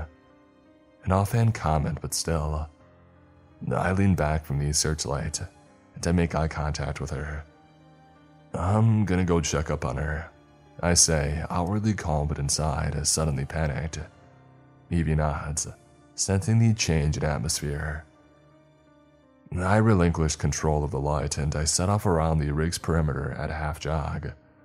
Layton should have been back by now. She should have been back ages ago. I increase my pace a little, boots splashing in the shining puddles across the rig's surface. They clang against a set of metal mesh stairs as I descend down to a lower platform. I glance up and out to sea. Grab! I yell out loud and slip on the stairs, grabbing onto the rail for support. I can see the boat, one of the disturbers of the peace. And it's docked. It's docked at the rig way out on the opposite side. I break into a run now, sprinting between the bars and metal bones of the surrounding apparatus, skidding across the platform towards it. I take the final set of stairs 3 at a time, landing heavily at the bottom and running across to where the ship rocks and shudders in the waves beside the lowermost platform. And there is Layton, preparing to board. She looks back at me and our eyes meet. Layton! I scream out into the storm. What is she doing? What the heck is she doing? She quickly looks away and jumps across to the ship's deck. She lands with a stumble and is welcomed into the arms of the woman in pink, adorned in mask and gloves and goggles. The man in the blue is also there. This must be the watchful guardian. Not that it matters, I suppose. Comrade, he calls out through the megaphone. Welcome, quickly, jump across to the ship. There's still time to get you out of here. To get you all out of here. I stop at the edge of the dock, panting. I've never seen the crew of the Dapi so close. They stand completely still, legs shoulder-width apart, all facing towards me. Layton's hair is blown out to the side in the gale. She clenches her fist and then says something to the man in blue. He nods and passes her the megaphone. Alejandro, she shouts through the device. I think we're supposed to board. They're just going to keep coming. We have to board for the cycle to end. What are you talking about? I shout back, though I have to really project without the use of a megaphone of my own. Who cares about the cycle? Layton, get back out of the rig right now. You're in danger. How could you be so stupid? She violently shakes her head. Tonight is the night, Andro. The beast is going to finally take down the rig, please. If you don't want to be torn apart and lost beneath the sea, then you have to board. They're just trying to save us. Have you lost your mind, Layton? I scream back. I raise the rifle and aim it at the man in blue. Layton steps in front of him, blocking the shot. Jesus! I shout at her, furious and terrified. Layton, please, don't do this. Don't do this, there's still time. I give voice to this thought. There's still time to come back. Please. She hands the megaphone back to the man in blue. Comrade, the beast approaches. Are you able to evacuate the rig? Everyone needs to be off in the next few minutes. Please, send her back, I shout to him. Let Layton off the ship. I don't understand, he calls back. You need to join us. This whole rig is going down. You don't stand a chance against the beast. I'm sorry. Please, evacuate the rig. I take aim and I fire. The megaphone flies out of his hand and a large piece shattered right off. The man in blue stumbles back in alarm as it clatters to the deck. He makes a gesture to his crew, and at once they retreat into the cabin. The ship's engine starts to groan. Layton shouts something at me, but I don't hear what she says. The man crouches swiftly down and grabs the damaged megaphone, calling back one last time. I'm sorry, but I can't put my crew's life in danger like this. May God help you. I hope by some miracle you survive the attack, soldier. And with that, he departs. He opens the door to the ship's cabin and gestures for Layton to go inside. Layton, I shout, please just come back. But the ship is pulling away from the dock, rising and falling in the angry waves. And with a final glance, Layton passes through the doorway, and the man in blue follows. The ship pulls back and sails off into the storm. I take aim and fire off a few more shots, though I don't know why I'm bothering. I manage to mark the hull, a nice clear bullet hole by the G of Watchful Guardian, but there is nothing of any use that I can do. Nothing that I can do but watch in distress as the ship turns away, as it sails off through the chaos of the storm and sea, plunging through the waves and into a slow spreading cloud of mist, vanishing from sight. And the beast follows. It always does. And tonight is the worst. I have never felt so close to death. It wastes no time in its emergence, the great encircling shadow, and I am trapped in a state of terror. Why would Layton board the ship? Why would she board unless she knew? Unless she knew that this is the night that the rig goes down. It's going to attack. The beast is going to attack the rig. We're going to see it all in its truth, in all its horror. I race from the platform's edge to the opposite and back, always keeping eyes on the beast. I relay the situation to Evie, who struggles to believe me, even with the intensity in my voice. Shots are fired into the beast as that monstrous roar ripples up through the rig's metal, as it echoes with the thunder, and the waves are sent crashing and frothing above the slithering shadow. The night drags on. Years of my life are lost to the storm through the sheer stress of the situation. The searchlight swings around and around, but the beast is not attacked. Maddeningly, thankfully, torturously, the beast does not attack. Even after everything, the storm, the foreshadows, the warning, there is simply no attack. The beast just circles, around and around and around until the storm starts at last to subside. With a final, menacing, watery roar, the shadow begins its final descent, breaking off from its path, swimming out to sea and sinking back down into the depths, until it's lost completely from sight. The rain eases, the wind calms, and the sun steadily begins to rise, casting its thin gray light across the surface of the sea. And I only stare, still in a state of shock, eyes bloodshot and hands trembling on my rifle. Layton is all I can think. She's gone. I did see her again. Layton, I mean, during my time in the rig. Several times, actually. The Dot P and the accompanying beast appeared to us on 6 more nights. On one of those nights, we were visited by Rainbow's End, the other Forgotten Queen. But the other 4 were our regular, the Watchful Guardian. The man in blue was still there, the woman in pink also. But neither of them were the one to call over to us on those final 4 visits. It was Layton. Always Layton. Adorned in goggles that covered her eyes and a thin black mask that covered her face, she called over to Evie and I on the megaphone. She was still wearing her military camo, still equipped with a rifle, and all she did was beg us to join her, to allow them to dock and for us to board the ship, to evacuate the rig and to escape. Each time she tried, I was convinced that the rig was about to go down, that the beast was truly about to tear us all apart. She seemed completely oblivious of her previous visits, and seemingly the events surrounding her own choice to board the .P in the first place. I considered shooting her, you know. I looked through these sights of my rifle, wondered if a shot from that range would strike, and then decided against it. Maybe one day she'll find her way back.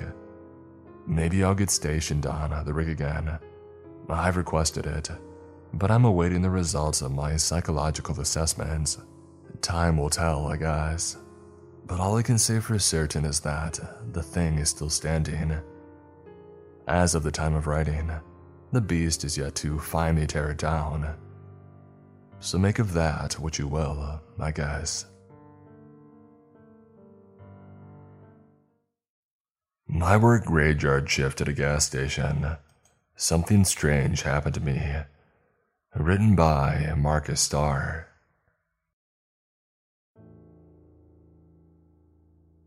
It was 6 a.m. when the stranger pulled into the gas station. He was driving a black Monte Carlo SS. A nice ride, although I had never seen it around these parts before. I'll admit, I was scrolling through cat videos, paying little to no attention when he had pulled in. These days, I mostly sit on my butt, sell smokes and candy bars and lottery tickets. That's about it. The high-tech pump does the rest. Yeah, it's an easy job, but it comes with its share of risks, especially on the graveyard shift. No, this isn't a robbery story, although I wish it was. I've been robbed at gunpoint more times than Madonna sang about you-know-what, but I've never actually been shot. I have killed a man in self-defense, of course, but it's all part of the job. The stranger driving the black Monte Carlo SS wore a dark hoodie. At first glance, he seemed ordinary. He simply filled his tank, and then drove off into the waning darkness of the night. It wasn't until the next customer had arrived about 20 minutes later that I noticed something peculiar. The stranger hadn't actually pumped any gas. Weird, I thought, but not completely out of the ordinary. Maybe the driver was on some stuff and wasn't thinking straight. Wouldn't be the first time. But then it happened again. I'll admit, when the black Monte Carlo SS pulled in about a week later at exactly the same time, I still ignored him. By 6 a.m., I'm pretty much half asleep and ready for bed. I live in rural Colorado, and not much happens here at 6 a.m. When the black Monte Carlo SS pulled in the following week, now 3 weeks in a row, I snapped myself away from the cat videos and I paid closer attention. By now, I was intrigued. What was this driver really up to? I mean, I'll presume that he's a he, wasn't causing me any harm, nor was he stealing anything. But why would somebody pull into a gas station and pretend to pump gas? This made no sense. So, this time, I watched him closely. The first thing that I noticed was the size of the driver. He was huge. This was no ordinary man. He stood about 7 feet tall easy, and again he wore a black hoodie. No matter how hard I concentrated, I couldn't seem to get a clear view of him. The stranger seemed more like a shadow than an actual person. I must be losing it, I told myself aloud. The sound of my voice gave me a spook. I watched him put his card inside the machine. He pressed the appropriate buttons on the screen and waited, removed his card and put it in his pocket, released the pump and filled his tank. It took nearly 5 minutes to fill that beast of a car. He shook the nozzle, returned it to its pump, and re-entered his vehicle and drove off. When I checked, no gas was actually pumped. I shook my head in disbelief. People sure are getting dumb and dumber these days, you know. Back when I was a boy, these things didn't happen. The moment the stranger sped off, I scurried to the back of the office and pulled up the video and watched it. I zoomed in tight, and right away I knew something was wrong. The driver seemed erroneous. His arms were too long for his body, which was too large for his minuscule head. No wonder he wore a hoodie. His head was quite small in comparison to the rest of him. I zoomed in on his license plate and scribbled down the number 666 DVL. You've got to be kidding me. Suddenly, I was scared, downright terrified to be honest. I'm all alone in this booth for 8 hours at a time, in the middle of the night, in the depths of nowhere, where the closest cop shop is probably 20 miles west of here. If someone wanted to get at me, they could. Now don't get me wrong, I'm armed to the teeth, but still, this guy was really creepy. I went out to check the pump, and immediately the wind slapped my face, as if to warn me again of such boneheadedness. I shivered. It was brutally cold outside. Standing at the pump, I noticed a thin layer of residue covering the pump handle. It was jet black. Stupidly, I reached out for it and got the stuff all over me. Calling this substance gross is like calling LeBron James a decent actor. It was downright repulsive. I tried rubbing the gunk off my hands, but my efforts were futile. Instead, I ended up smearing the stuff all over my pants, shirt, and jacket. After cursing myself for quite some time, I noticed that the residue was also smudged across the display screen at the pump, and what appeared to be a pentagram. None of this made sense to me. A thin speck of pale white light appeared in the distance. A car. Maybe it's the black Monte Carlo SS, I thought. Maybe the stranger isn't finished with me just yet. Maybe the stranger is coming back to get me. Panicking, I ran inside and fetched my 9mm. If that creep so much as entered the store, I'll blow his freaking brains out. I've got no time for this. My hands were trembling. This residue had forged itself onto the gun, and now its handle was sticky and gross. This was hideous stuff that I was dealing with. I couldn't get rid of it. The smell was so putrid that the entire cubbyhole that I worked in reeked to high heaven. And worse, the smell was intensifying with each passing second. The vehicle pulled in.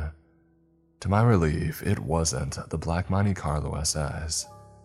It was a hippie van covered in fish and Grateful Dead stickers. I sighed. Talk about non-threatening. An attractive woman with blonde dreadlocks stepped out. She stretched, filled her tank, and then entered the shop. She smelled of cannabis and patchouli, a vast improvement from the foul odor perpetuating in the shop. To this, I was grateful. "Got any soap in here?" she asked upon entering. She was wearing a handmade dress underneath her brown suede jacket. "I've got this stuff all over me from the pump. You really gotta do something about that, you know." She was clearly upset by all the stuff on her hands, and I didn't blame her. I shook my head and then I pointed to the restrooms, which smelled as bad as the gunk we were covered with. She frowned, ordered a pack of zigzag whites, and then split. I looked at the time. 6:45 a.m., almost time to go. Casper Malik, the morning guy, also the owner of the JJ's gas station, should arrive any minute. This was a relief. I did a quick inventory, then tried again to wash whatever it was from my hands. And that's when I noticed the red spots. Both my hands were covered in large red welts. That's odd, I thought. I scrubbed and scrubbed and scrubbed and eventually removed the greasy substance from my hands. I'll have to toss my clothes straight into the washer when I get home. That is, if it's not too late to salvage them. They were nearly disintegrated. I didn't go near the palms. The drive home was difficult at best. It took immeasurable effort to hold onto the steering wheel of my F-150. The pain was insufferable. Blood was leaking from my fingernails, staining the steering wheel, which made me furious. I love my truck. Seeing how it's a 25-minute drive to the hospital on a good day, and I was too tired to bother, I simply retired to the comfort of my bed at the moment that I got home. Probably when I wake up, my hands would be fine, so I slept. I arose sometime afternoon, feeling miserable and underslept. I stumbled to the bathroom to pee. When I reached for my you-know-what, I almost leapt out of my skin. My hands were skeletons. Most of my skin and everything was gone, rendering them pink and useless. Only a thin layer of translucent skin remained. The rest was a bone. And the pain was egregious. I ended up peeing all over my floor. Not a good way to start the day. I was hungry, ravenous, so I went to work making bacon and eggs, but I gave up soon thereafter. I was in too much discomfort. That's it, I said aloud. If I can't make bacon and eggs, then I must be in rough shape. Reluctantly, and with a million razor blades scratching at my fingers, I found my coat, my wallet, and my keys. Every movement hurt more than the last. The remaining skin continued to peel off my hands, leaving tiny flakes on whatever I touched as evidence. Since it was impossible for me to drive, I went for my whiskey. After painfully opening the bottle and tossing 3 good shots down my throat, I called 911. This was an all-time low. I pictured Charlene, my dead wife, rolling her eyes and pointing her finger at me as she gave me the appropriate advice. A wave of sorrow fell upon me. Truly, I could use their wisdom and patience right about now. I was a mess. The ambulance arrived. They took one look at me, recoiled, and then sped me straight to the emergency room, where I was immediately escorted into a small white room with cold steel instruments that I imagined would cause me more misery. I was correct. A male nurse rushed in. He had put some cream on my disparaged hands and then applied a bandage. I screamed during the entire process. More nurses arrived. They were dressed in what looked to be like spacesuits. I felt like a leper. Maybe I was one. By the time a qualified doctor was able to see me, I had no skin left on either of my hands. I couldn't stop screaming. After being poked and prodded and tested and tormented, I passed out. They probably dosed me with something. I woke up sometime later in a hospital bed, wearing nothing but a blue gown. Both my hands were missing. This must be a mistake, I told myself in a fit of panic. I flailed around, flapping my arms like a bird, even though they still felt attached. This was a terrible and peculiar sensation, to say the least. Reluctantly, I stared at my body in shock and disbelief. My hands were nothing more than 2 stumps. My arms were inflamed and constantly itchy, and the pain was unbearable. I started shrieking and convulsing and soon went into shock. They gave me some medication which worked to calm my mind, but I was still upset, as you could imagine.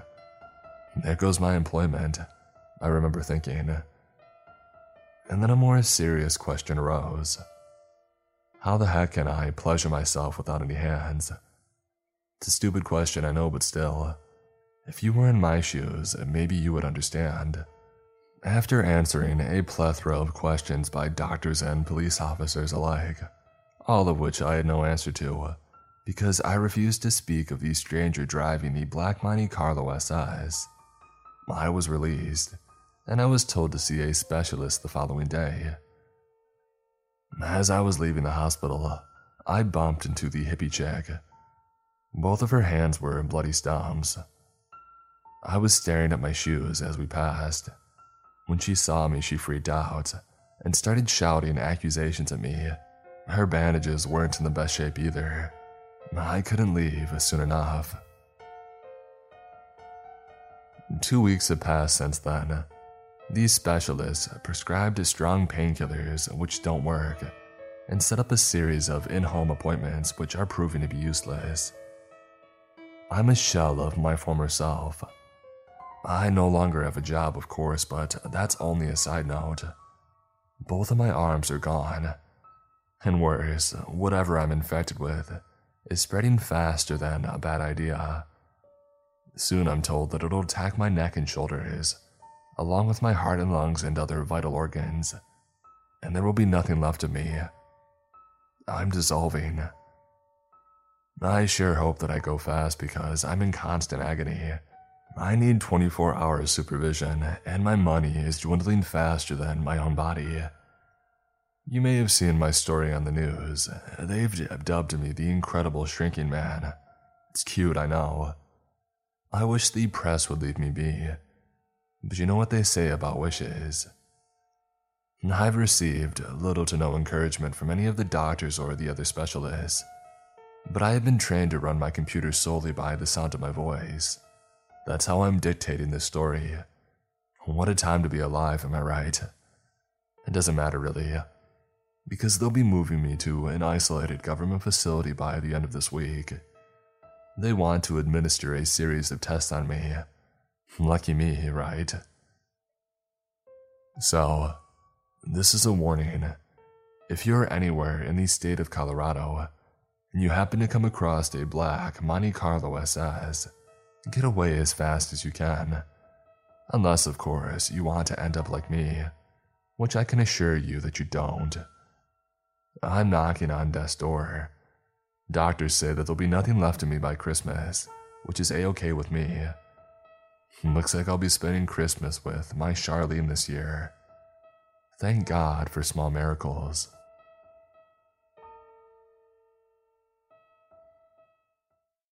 Typing. Written by T. Duarte 11.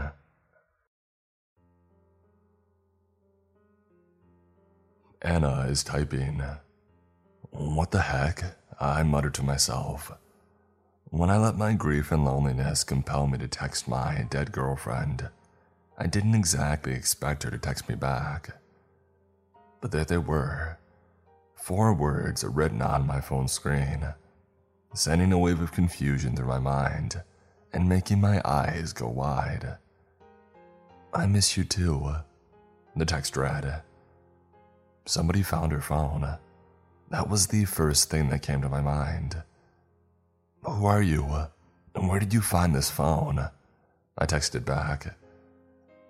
My eyes stayed fixed on the screen as I waited for the person to reply. We never found Anna's phone after the accident. At that time, I would do anything to get it back. She was always taking photos of us and recording everything we ever did. I would love to relive those moments just one more time, even if it was only through the screen of her phone. After a good couple of minutes went by, I realized the person wasn't going to text me back. They probably decided they weren't willing to give back a perfectly good phone they had just found. A-hole. I muttered as I tossed my phone to the side and went to sleep. The next morning, I was getting ready to go to work when I got another notification on my phone. Matt, it's really me, it read. You gotta be kidding me, I thought. Who the heck was doing this? Feeling my face burn with anger, I started to type out a response. Look, you prick, this isn't funny. I don't know where you found this phone, but how about you try to be a decent human being and actually give it back? That phone belonged to my girlfriend before she passed away. There are photos in it, videos, memories. After sending that text, I just stood there in the middle of my bedroom, breathing heavily from my grief-fueled anger, as I stared down at my phone, waiting for a response. Nothing. I was already late for work, so I shoved the phone into my pocket and headed out the door.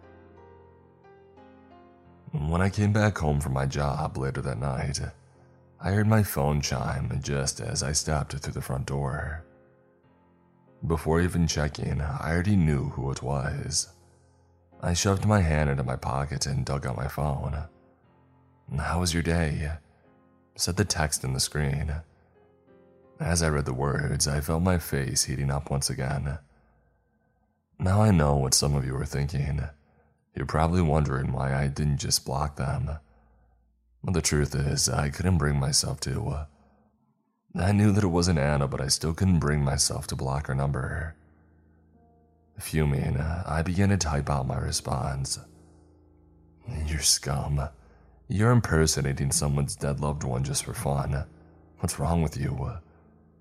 After hitting send, I was ready to just put my phone back into my pocket and carry on with my night. But something surprised me. Another notification sound. "Why are you being this way?" The next message said. I quickly texted them back. "Because you're pretending to be my girlfriend. What the heck is wrong with you?" "Matt, it is me." "Screw off," I replied. I was getting angrier by the minute. I wanted to do something, anything. I didn't want Anna's phone in the hands of whomever that was. But what could I really do? I had no idea what steps to take in a situation like this. I knew that there were ways to track lost phones and stuff, but I didn't know how to go about it. My anger was starting to get mixed up with an overwhelming feeling of frustration. And then another text popped up on the screen. What it said completely shocked me. "Did you not mean what you said to me when we were camping last year?" My eyes bulged as I stared at the words in utter disbelief. There was no way anyone could have known about this. It was something personal, something only the two of us knew about. With my mind racing, I started to type. "How do you know about that?" I asked. "Because it's me, Matt. It's really me." I don't even know how long I just stared down at my phone screen. I tried my best to rationalize what was happening, but no matter how much I tried, nothing really clicked. There was no way that anyone else could have known about that. We never told anyone about the trip. I mean, there probably were photos of it in Anna's phone, but how the heck did they know about what I said to her? With trembling fingers, I managed to start typing. "So, what did I say?" I asked. A minute or so went by and then another text appeared. "It was the first time you told me that you loved me. I had already said it to you long before that, but you needed your time and I was okay with it. Then on that night when we were both lying in our tent, you finally said it." My heart started pounding against my chest as I read those words. Before I could even react, another text popped up. "After that, you told me that you would always be by my side, and that you would never turn your back on me. Why are you turning your back on me now, Matt?" I felt hot tears welling up. Some of you will judge me. Some will say that there are hundreds, maybe thousands of logical explanations, but I guess I just didn't care. Maybe I chose to believe it because I just missed her too much. That's why I even texted her number in the first place, knowing full well that she was not going to respond. I just needed to feel like I was talking to her. I just needed her. "How is this possible?" I texted back.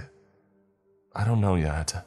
I'm kinda new to this whole being dead thing," she replied. At that point, I couldn't fight back the tears anymore. I'm so sorry. I should have been there with you. We should have been together," I texted, barely managing to see these scream through the blur of my teary eyes. Her response popped up almost immediately. "Well, then we both would have been gone, silly." Before I could say anything, another text appeared on the screen. "How long have I been dead?" My mind was immediately flooded with memories of the accident as I read that message. The sadness that came with it overwhelmed me, and I had to take a moment before I could reply. 2 months. I finally managed to type in between sobs and sniffles. She didn't say anything back, so I started to type again. "Where are you and how are you texting me right now? How's it even possible?" Those were only a few of the thousands of questions running through my mind. Her reply popped up on the screen seconds after. I don't know where I am, but it's dark. Really dark. I just woke up here yesterday and my phone was in my pocket. The first thing I did was text you. But after that, I lost consciousness for hours. Same thing happened the second time. I don't know why. I didn't know what to say, so I asked her another question. Are there others like you in there? Yeah, I see them roaming around in the dark sometimes. Some of them just seem lost, but there are others who seem to just watch. Sometimes they even smile at me. It freaks me out. The hairs on my body stood on end as I read that, but before I could even reply, another text popped up on the screen. I gotta go now. We'll talk more tomorrow. I love you. Just as I read it, I watched the little online disappear from under her name. A million thoughts started racing through my mind, leaving me just to stand there, phone in hand, mouth gaped. That night, I barely slept. I kept reading my conversation with Anna over and over again. When sleep finally came, I dreamed of her. In my dream, the accident never happened. We were back together in our house and I sat on the couch, watching as she walked up to me with a ball of popcorn in her hands and that beautiful smile painted across her face. But when my alarm went off that morning, I was alone once again, with the dead silence of my apartment cementing the fact that it was all just a dream. As I snapped back into reality, I quickly sat myself upright, desperately looking through the sheets and covers of my bed in search of my phone. Once I found it, I immediately ran the tip of my finger across the screen to unlock it, dying to see if there was a new message from her. My heart sank when I saw that there weren't any. If it weren't for our previous text from last night, serving as evidence of the unimaginable, I would have thought that it was just another dream, fueled by the overwhelming grief that I felt. With a heavy heart, I got out of bed and headed for the bathroom. That's when I heard my phone chiming, letting me know that I had just received a new message. I practically darted out of the bathroom and back into the room, heading for my phone that had been set atop my nightstand. Just as I had unlocked the screen, I was greeted by a text from Anna. Good morning, it read. As I read those two words, I couldn't help but smile. And that's how it all started. For months, I kept on texting my dead girlfriend, and throughout those months, I was finally happy again. It was just like when we had started dating. I didn't have any family left. Anna was all that I'd ever had since we were both 20.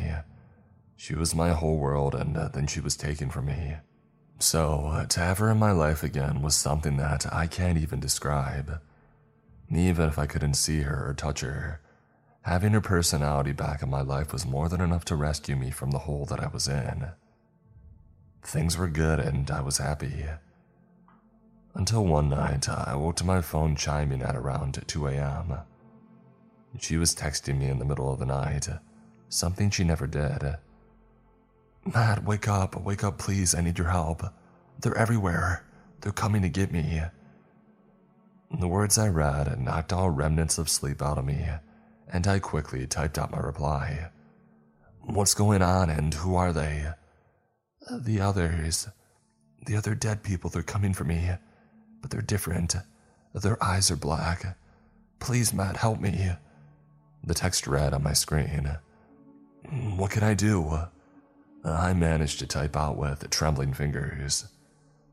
I was now sitting upright in my bed, intently staring down at my phone, waiting for a response. Around 5 minutes had gone by without her saying anything. I was beginning to get worried, when suddenly her reply popped on the screen. I need you to get me out of here. How? I asked. I need you to welcome me into your life. Do you accept me, Matt? I hastily texted back. I do, of course I do. No, I need you to say it out loud. What? Why?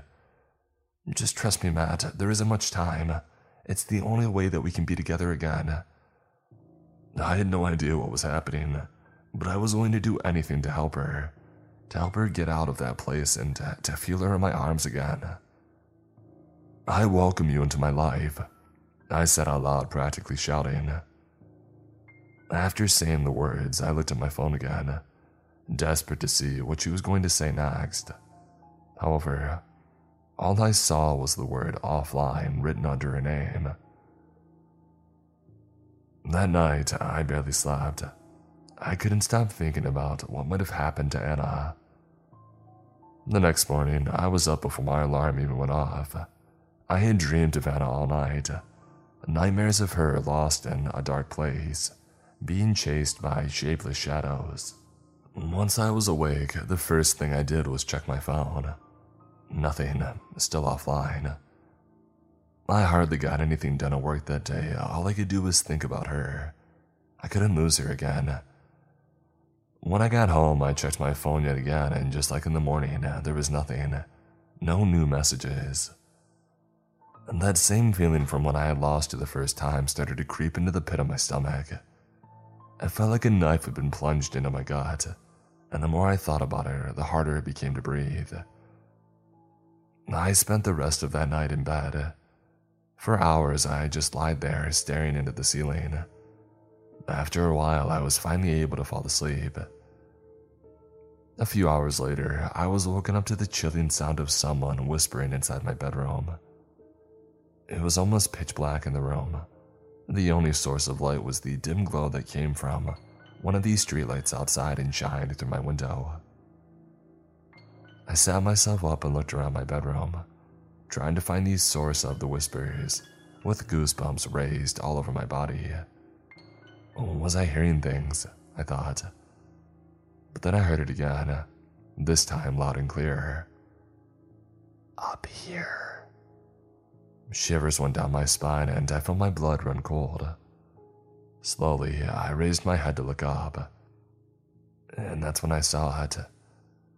There was a woman on the ceiling just above the doorframe. Her skin was disgustingly pale, and she was impossibly thin, to the point where you could see the outline of her bones. She wore a torn-up white gown and her long black hair dangled from her head.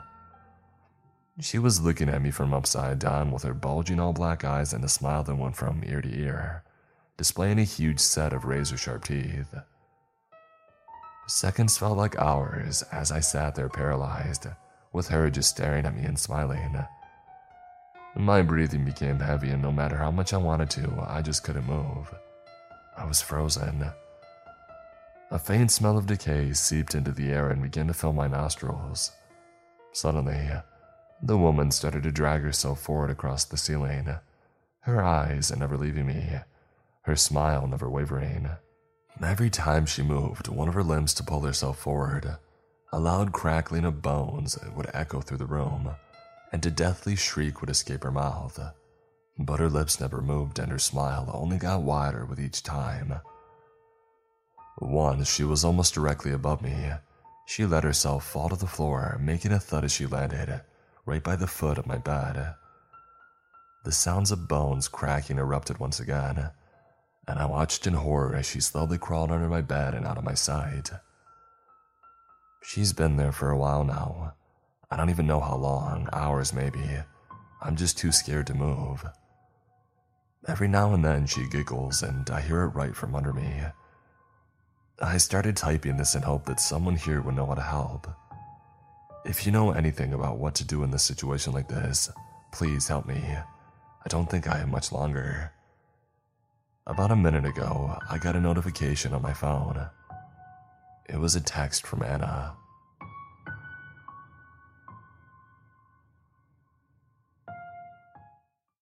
I found an unnamed antique store in the middle of nowhere. The owner wasn't human.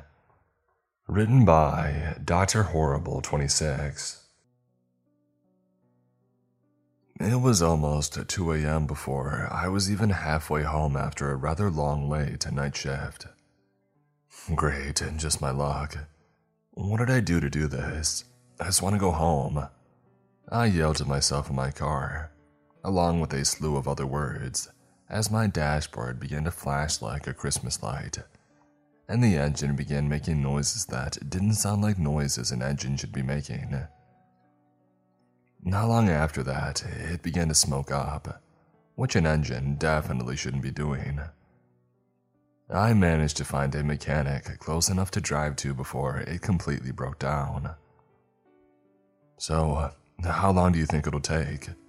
I asked the mechanic, a scruffy, stereotypical hillbilly, maybe mid-50s, with a patchy long beard, and what looked like an even patchier head of hair under his trucker hat. He went on about some car talk that I didn't understand, scratching his butt the whole time before finally answering. It won't take long, I'm fast with my hands. I raised an eyebrow. Okay, but how long do you think exactly? I asked, somewhat annoyed. 10 hours, maybe a little bit less, he said, before spitting next to his boot. Exact time, okay, I said with a sigh before paying for my repair. Appreciate it. Enjoy Mammonville County, he said with a smirk, as he swiped the cash from my hands and stuffed it into his pocket, not even bothering to count it. I figured I would try to find somewhere to eat, considering that I had missed out on dinner, and breakfast would be rolling up soon enough. So I called my wife to explain the situation, asked if she needed anything, and then left the shop. This town was basically in the middle of nowhere, but just barely. It was the type of tiny town that you drive through all the time but never stop at. I found a 24/7 diner that was actually pretty good. I definitely pigged out, seriously though. 6 pancakes topped with ice cream and a side of eggs and bacon for $6. It's too good to pass up. Thanks to my rather large early breakfast, along with a morning dessert, I managed to pass about 3 hours along with maybe another hour of playing on my phone, before paying for my meal and leaving the diner. On my way back to the shop, I came across a rather strange-looking building. It looked like a tiny 2-room shack, and it was rather far from every other building in the town. I was gonna walk right past it till I read the faded sign hanging on the window. Antiques and nostalgia for cheap. Huh, strange. Never heard of anyone selling nostalgia. I assumed that it meant nostalgic items, and me and my wife are suckers for old collectibles from our childhood, so I decided that I would give it a look. I walked in expecting to see some tiny rundown thrift shop, but no.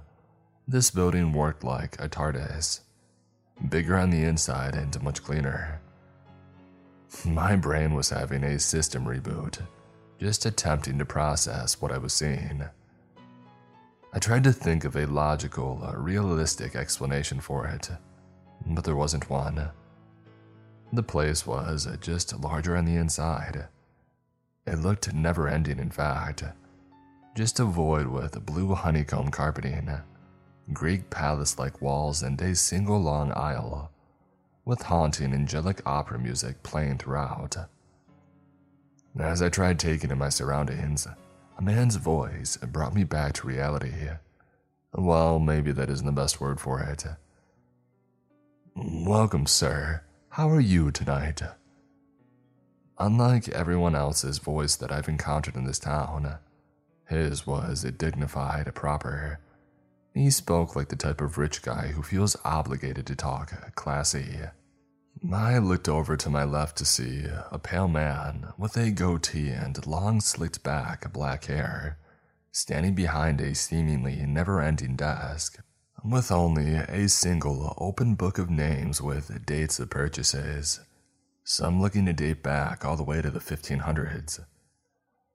The man was dressed like a bartender that you would see in an old Western movie, wearing a red bow tie and black dress pants, a black suit vest with a white button up underneath it, the sleeves rolled to the elbow. This, but what, how? I blubbered out of confusion, trying to ask where I was before being cut off. Where are you? An antique store, as the sign says. As you can see, I'm quite the collector.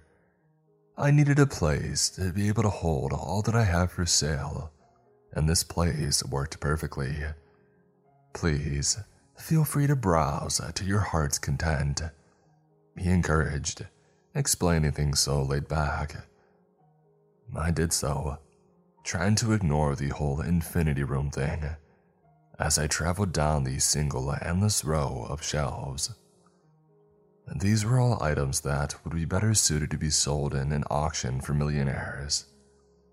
Rifles and flintlock pistols apparently used in the American Revolution, samurai blades and masterfully crafted armor from the feudal period, personal letters and journals of historical figures like Nikola Tesla, Lu Bu, and every president in history, from the US or any other country.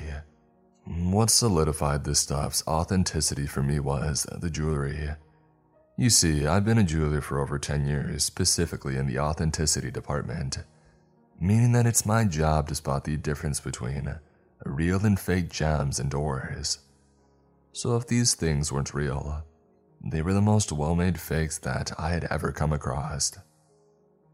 And as the sign had promised, it was all for cheap. I mean prices like $2, $3, $1. But next to each dollar, there was a different symbol, a Y with a lowercase e in the center of it. I figured it was just another form of currency from another country, but noted that it was strange as that there were no other symbols to any other countries aside from America and this unknown place. My greed got the best of me, grabbing about 10 things from the Stone and Iron Age for a whopping $13 in total. However, during my shopping spree, I noticed that there was nothing past the time of World War II, certainly nothing from my younger years. The shopkeeper must have been able to read my mind, because the second that it popped into my head, I heard his voice once more from right next to me. "Can I help you with anything, sir?" I jumped back, feeling my heart jump into my throat. I didn't even hear him come up to me. It was like his footsteps were silent. Yeah, hi. You got anything more recent? Like mid-80s to late 90s. The sign did say nostalgia. All this is kind of old, I asked, trying to ignore the fact he had just Houdini'd over to me. When I did, I could see a large, pearly white grin spread across his face, one that was a little too wide. "Ah, you're looking for something more personal. That would be in the other room.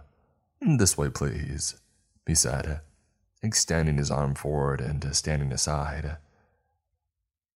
As we made our way to the front desk, I realized that there was a door next to the entrance that I had completely missed on my way in.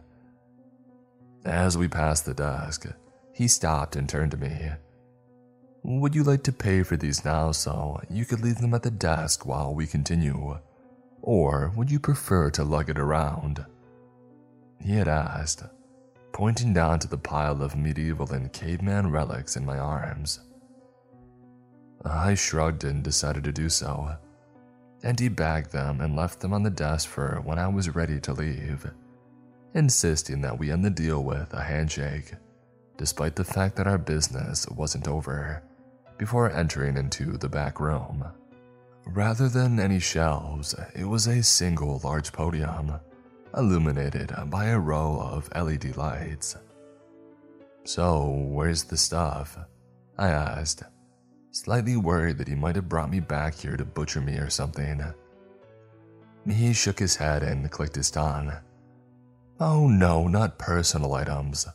I can offer you something much better," he said as he flipped a switch, lowering down the podium to surface level. I can offer you the chance to relive some of your fondest memories as if it were the first time. I raised my eyebrow and crossed my arms. And what do you mean by that? I asked. He flashed that large grin once more. I mean, even the most vivid dream couldn't compare to the feeling of nostalgia that I can grant you. I can bring you to the very source of that nostalgia. Just step on the podium, think of the memory that you would like to enter, and close your eyes, he said with great charisma. I looked back and forth between him and the podium before shrugging. All right, I guess, why not? I said. Splendid. He then guided me to the podium, instructed me once more, before shaking my hand again and telling me to have fun.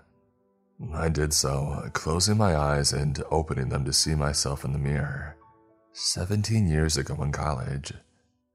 I knew exactly the day too, seeing that I was wearing the goofy Reese's shirt and baggy sweatpants, along with my roommate playing Ocarina of Time on our crappy little TV, asking me if I was ready for Benny's party, the very party that I met my wife. It was the strangest feeling. I don't even really know how to describe it. I knew that I was in the past, but at the same time, had absolutely no clue that I was reliving my life. I both could and couldn't speak and move freely, as trying to say anything about the future would make me forgetful, and quickly moving on from the topic. It was, as he said, better than any vivid dream you could imagine. The night went as perfect as I can remember, from the enjoyment of reliving a crazy party from my younger years, but more importantly, the feeling of meeting Stephanie for the first time. I remember going mush-brained on sight, getting trashed enough to try and talk to her, getting her old phone number that I'd almost forgotten, down to the end of the night ending with how any truly romantic college love story normally starts. A drunk one-night stand, and waking up realizing that we like doing more than hooking up at frat parties. Not long after she left my dorm the next morning, I woke up back into the empty room with the suited man. Well, did you enjoy yourself? He asked with a confident smirk. It took me a few moments to remember that I had just purchased temporary time travel and it was crazy. Holy crap, that was something else, man. How much was it? I asked to fish out my wallet from my pocket. He waved his hand in the air with a cheeky grin. Not necessary. You've already paid in full, he said as he had raised the podium with the number 15, and that same strange Y symbol labeled on the price tags. Unlike the price tags, there was no regular dollar sign next to it. I scratched and I looked at him. What does this Y thing mean anyway? I asked, tapping the metal plate that it was engraved on. His response made me freeze from fear. His grin grew much wider. Years, Mr. Talbert, he announced. I stared at him for a while in shock. How do you know my name? I asked. I could hear the shakiness in my voice as I had asked it. Why, I know everything about Ryan. I know you were born on November 4th in 1986. I know that you almost died of hypothermia when you were 8 trying to catch Santa on Christmas. I know that you have twins, Samuel and Samantha. Lovely children, by the way. Need I go on? He said as he crossed his arms. I tried to register the fact that this man I've never seen before in my life. He knew everything about it.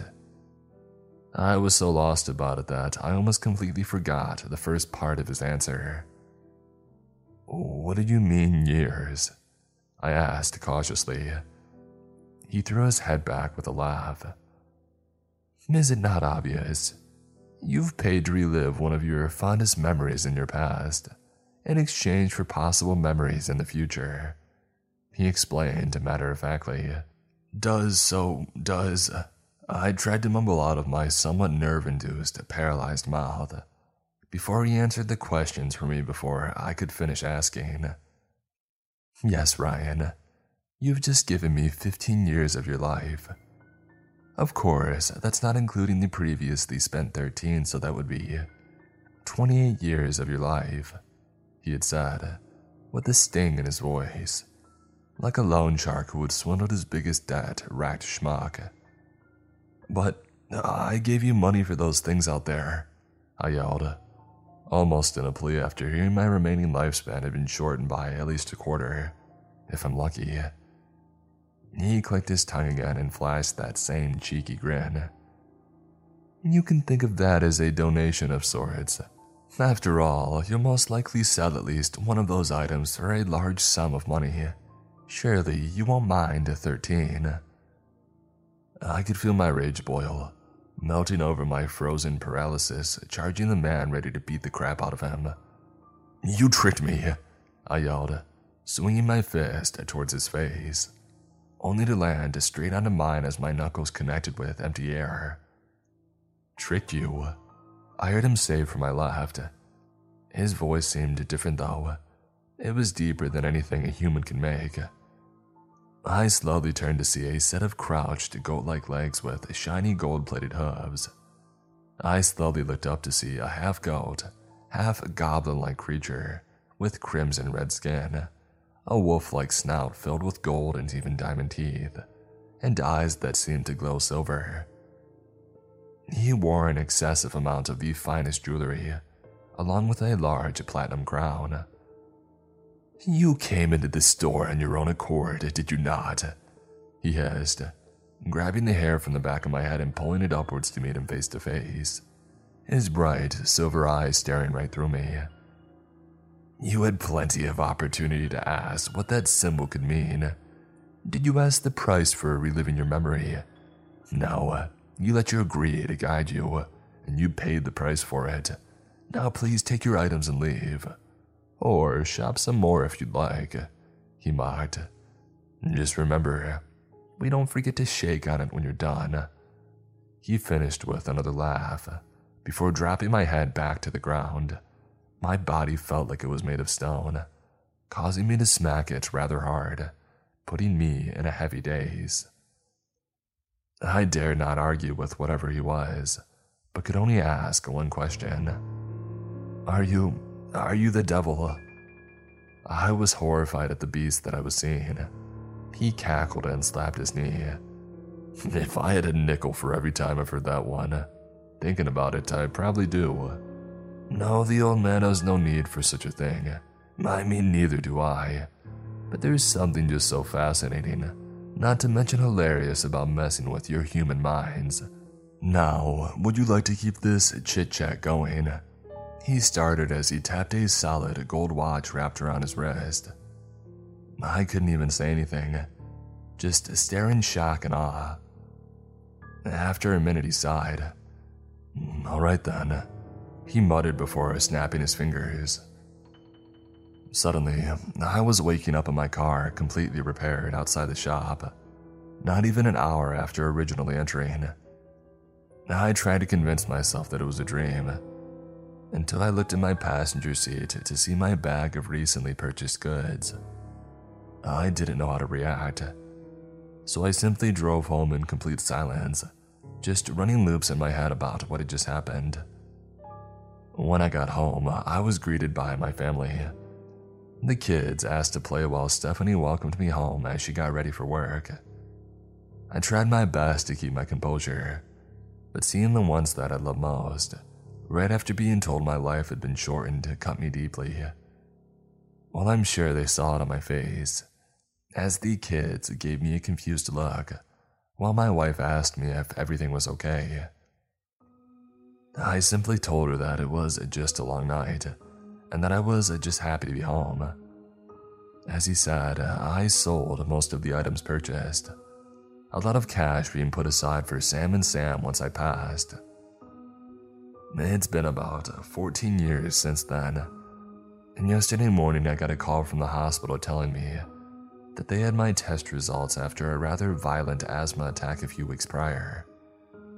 They said that it was lung cancer, untreatable, I've been given an estimate of 3 years left at best. I'm thinking of taking one more trip to Mammonville, even if only to see if the place still stands, and if it does, well, I've already been given my death date. What's another year or two? Might as well get them one last gift.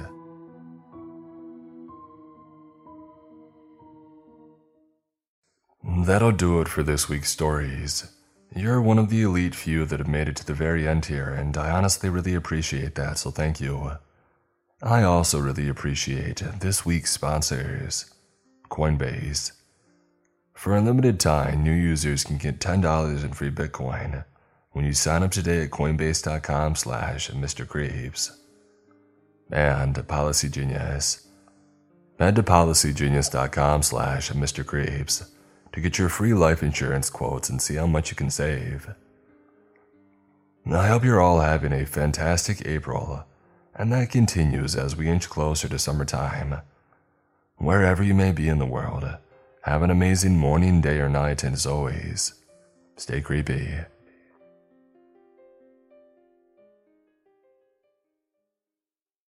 Hello, it is Ryan, and I was on a flight the other day playing one of my favorite social spin slot games on ChumbaCasino.com. I looked over at the person sitting next to me, and you know what they were doing? They were also playing Chumba Casino. Coincidence? I think not. Everybody's loving having fun with it. Chumba Casino is home to hundreds of casino-style games that you can play for free anytime, anywhere, even at 30,000 feet. So sign up now at ChumbaCasino.com to claim your free welcome bonus. That's ChumbaCasino.com and live the Chumba life. No purchase necessary. VGW Group. Void where prohibited by law. See terms and conditions. 18+. With LinkedIn Jobs, we tap into a network of more than 1 billion professionals to help you find quality professionals quickly and easily for any role you need. Marketing wizards? Found them. Software engineers? Found. That project manager I could never seem to hire? And found. LinkedIn Jobs quickly matches your roles with candidates with the right skills and experience. In fact, 86% of small businesses get a qualified candidate within 24 hours. Post your first job for free and get started at linkedin.com/spoken. That's linkedin.com/spoken. Terms and conditions apply.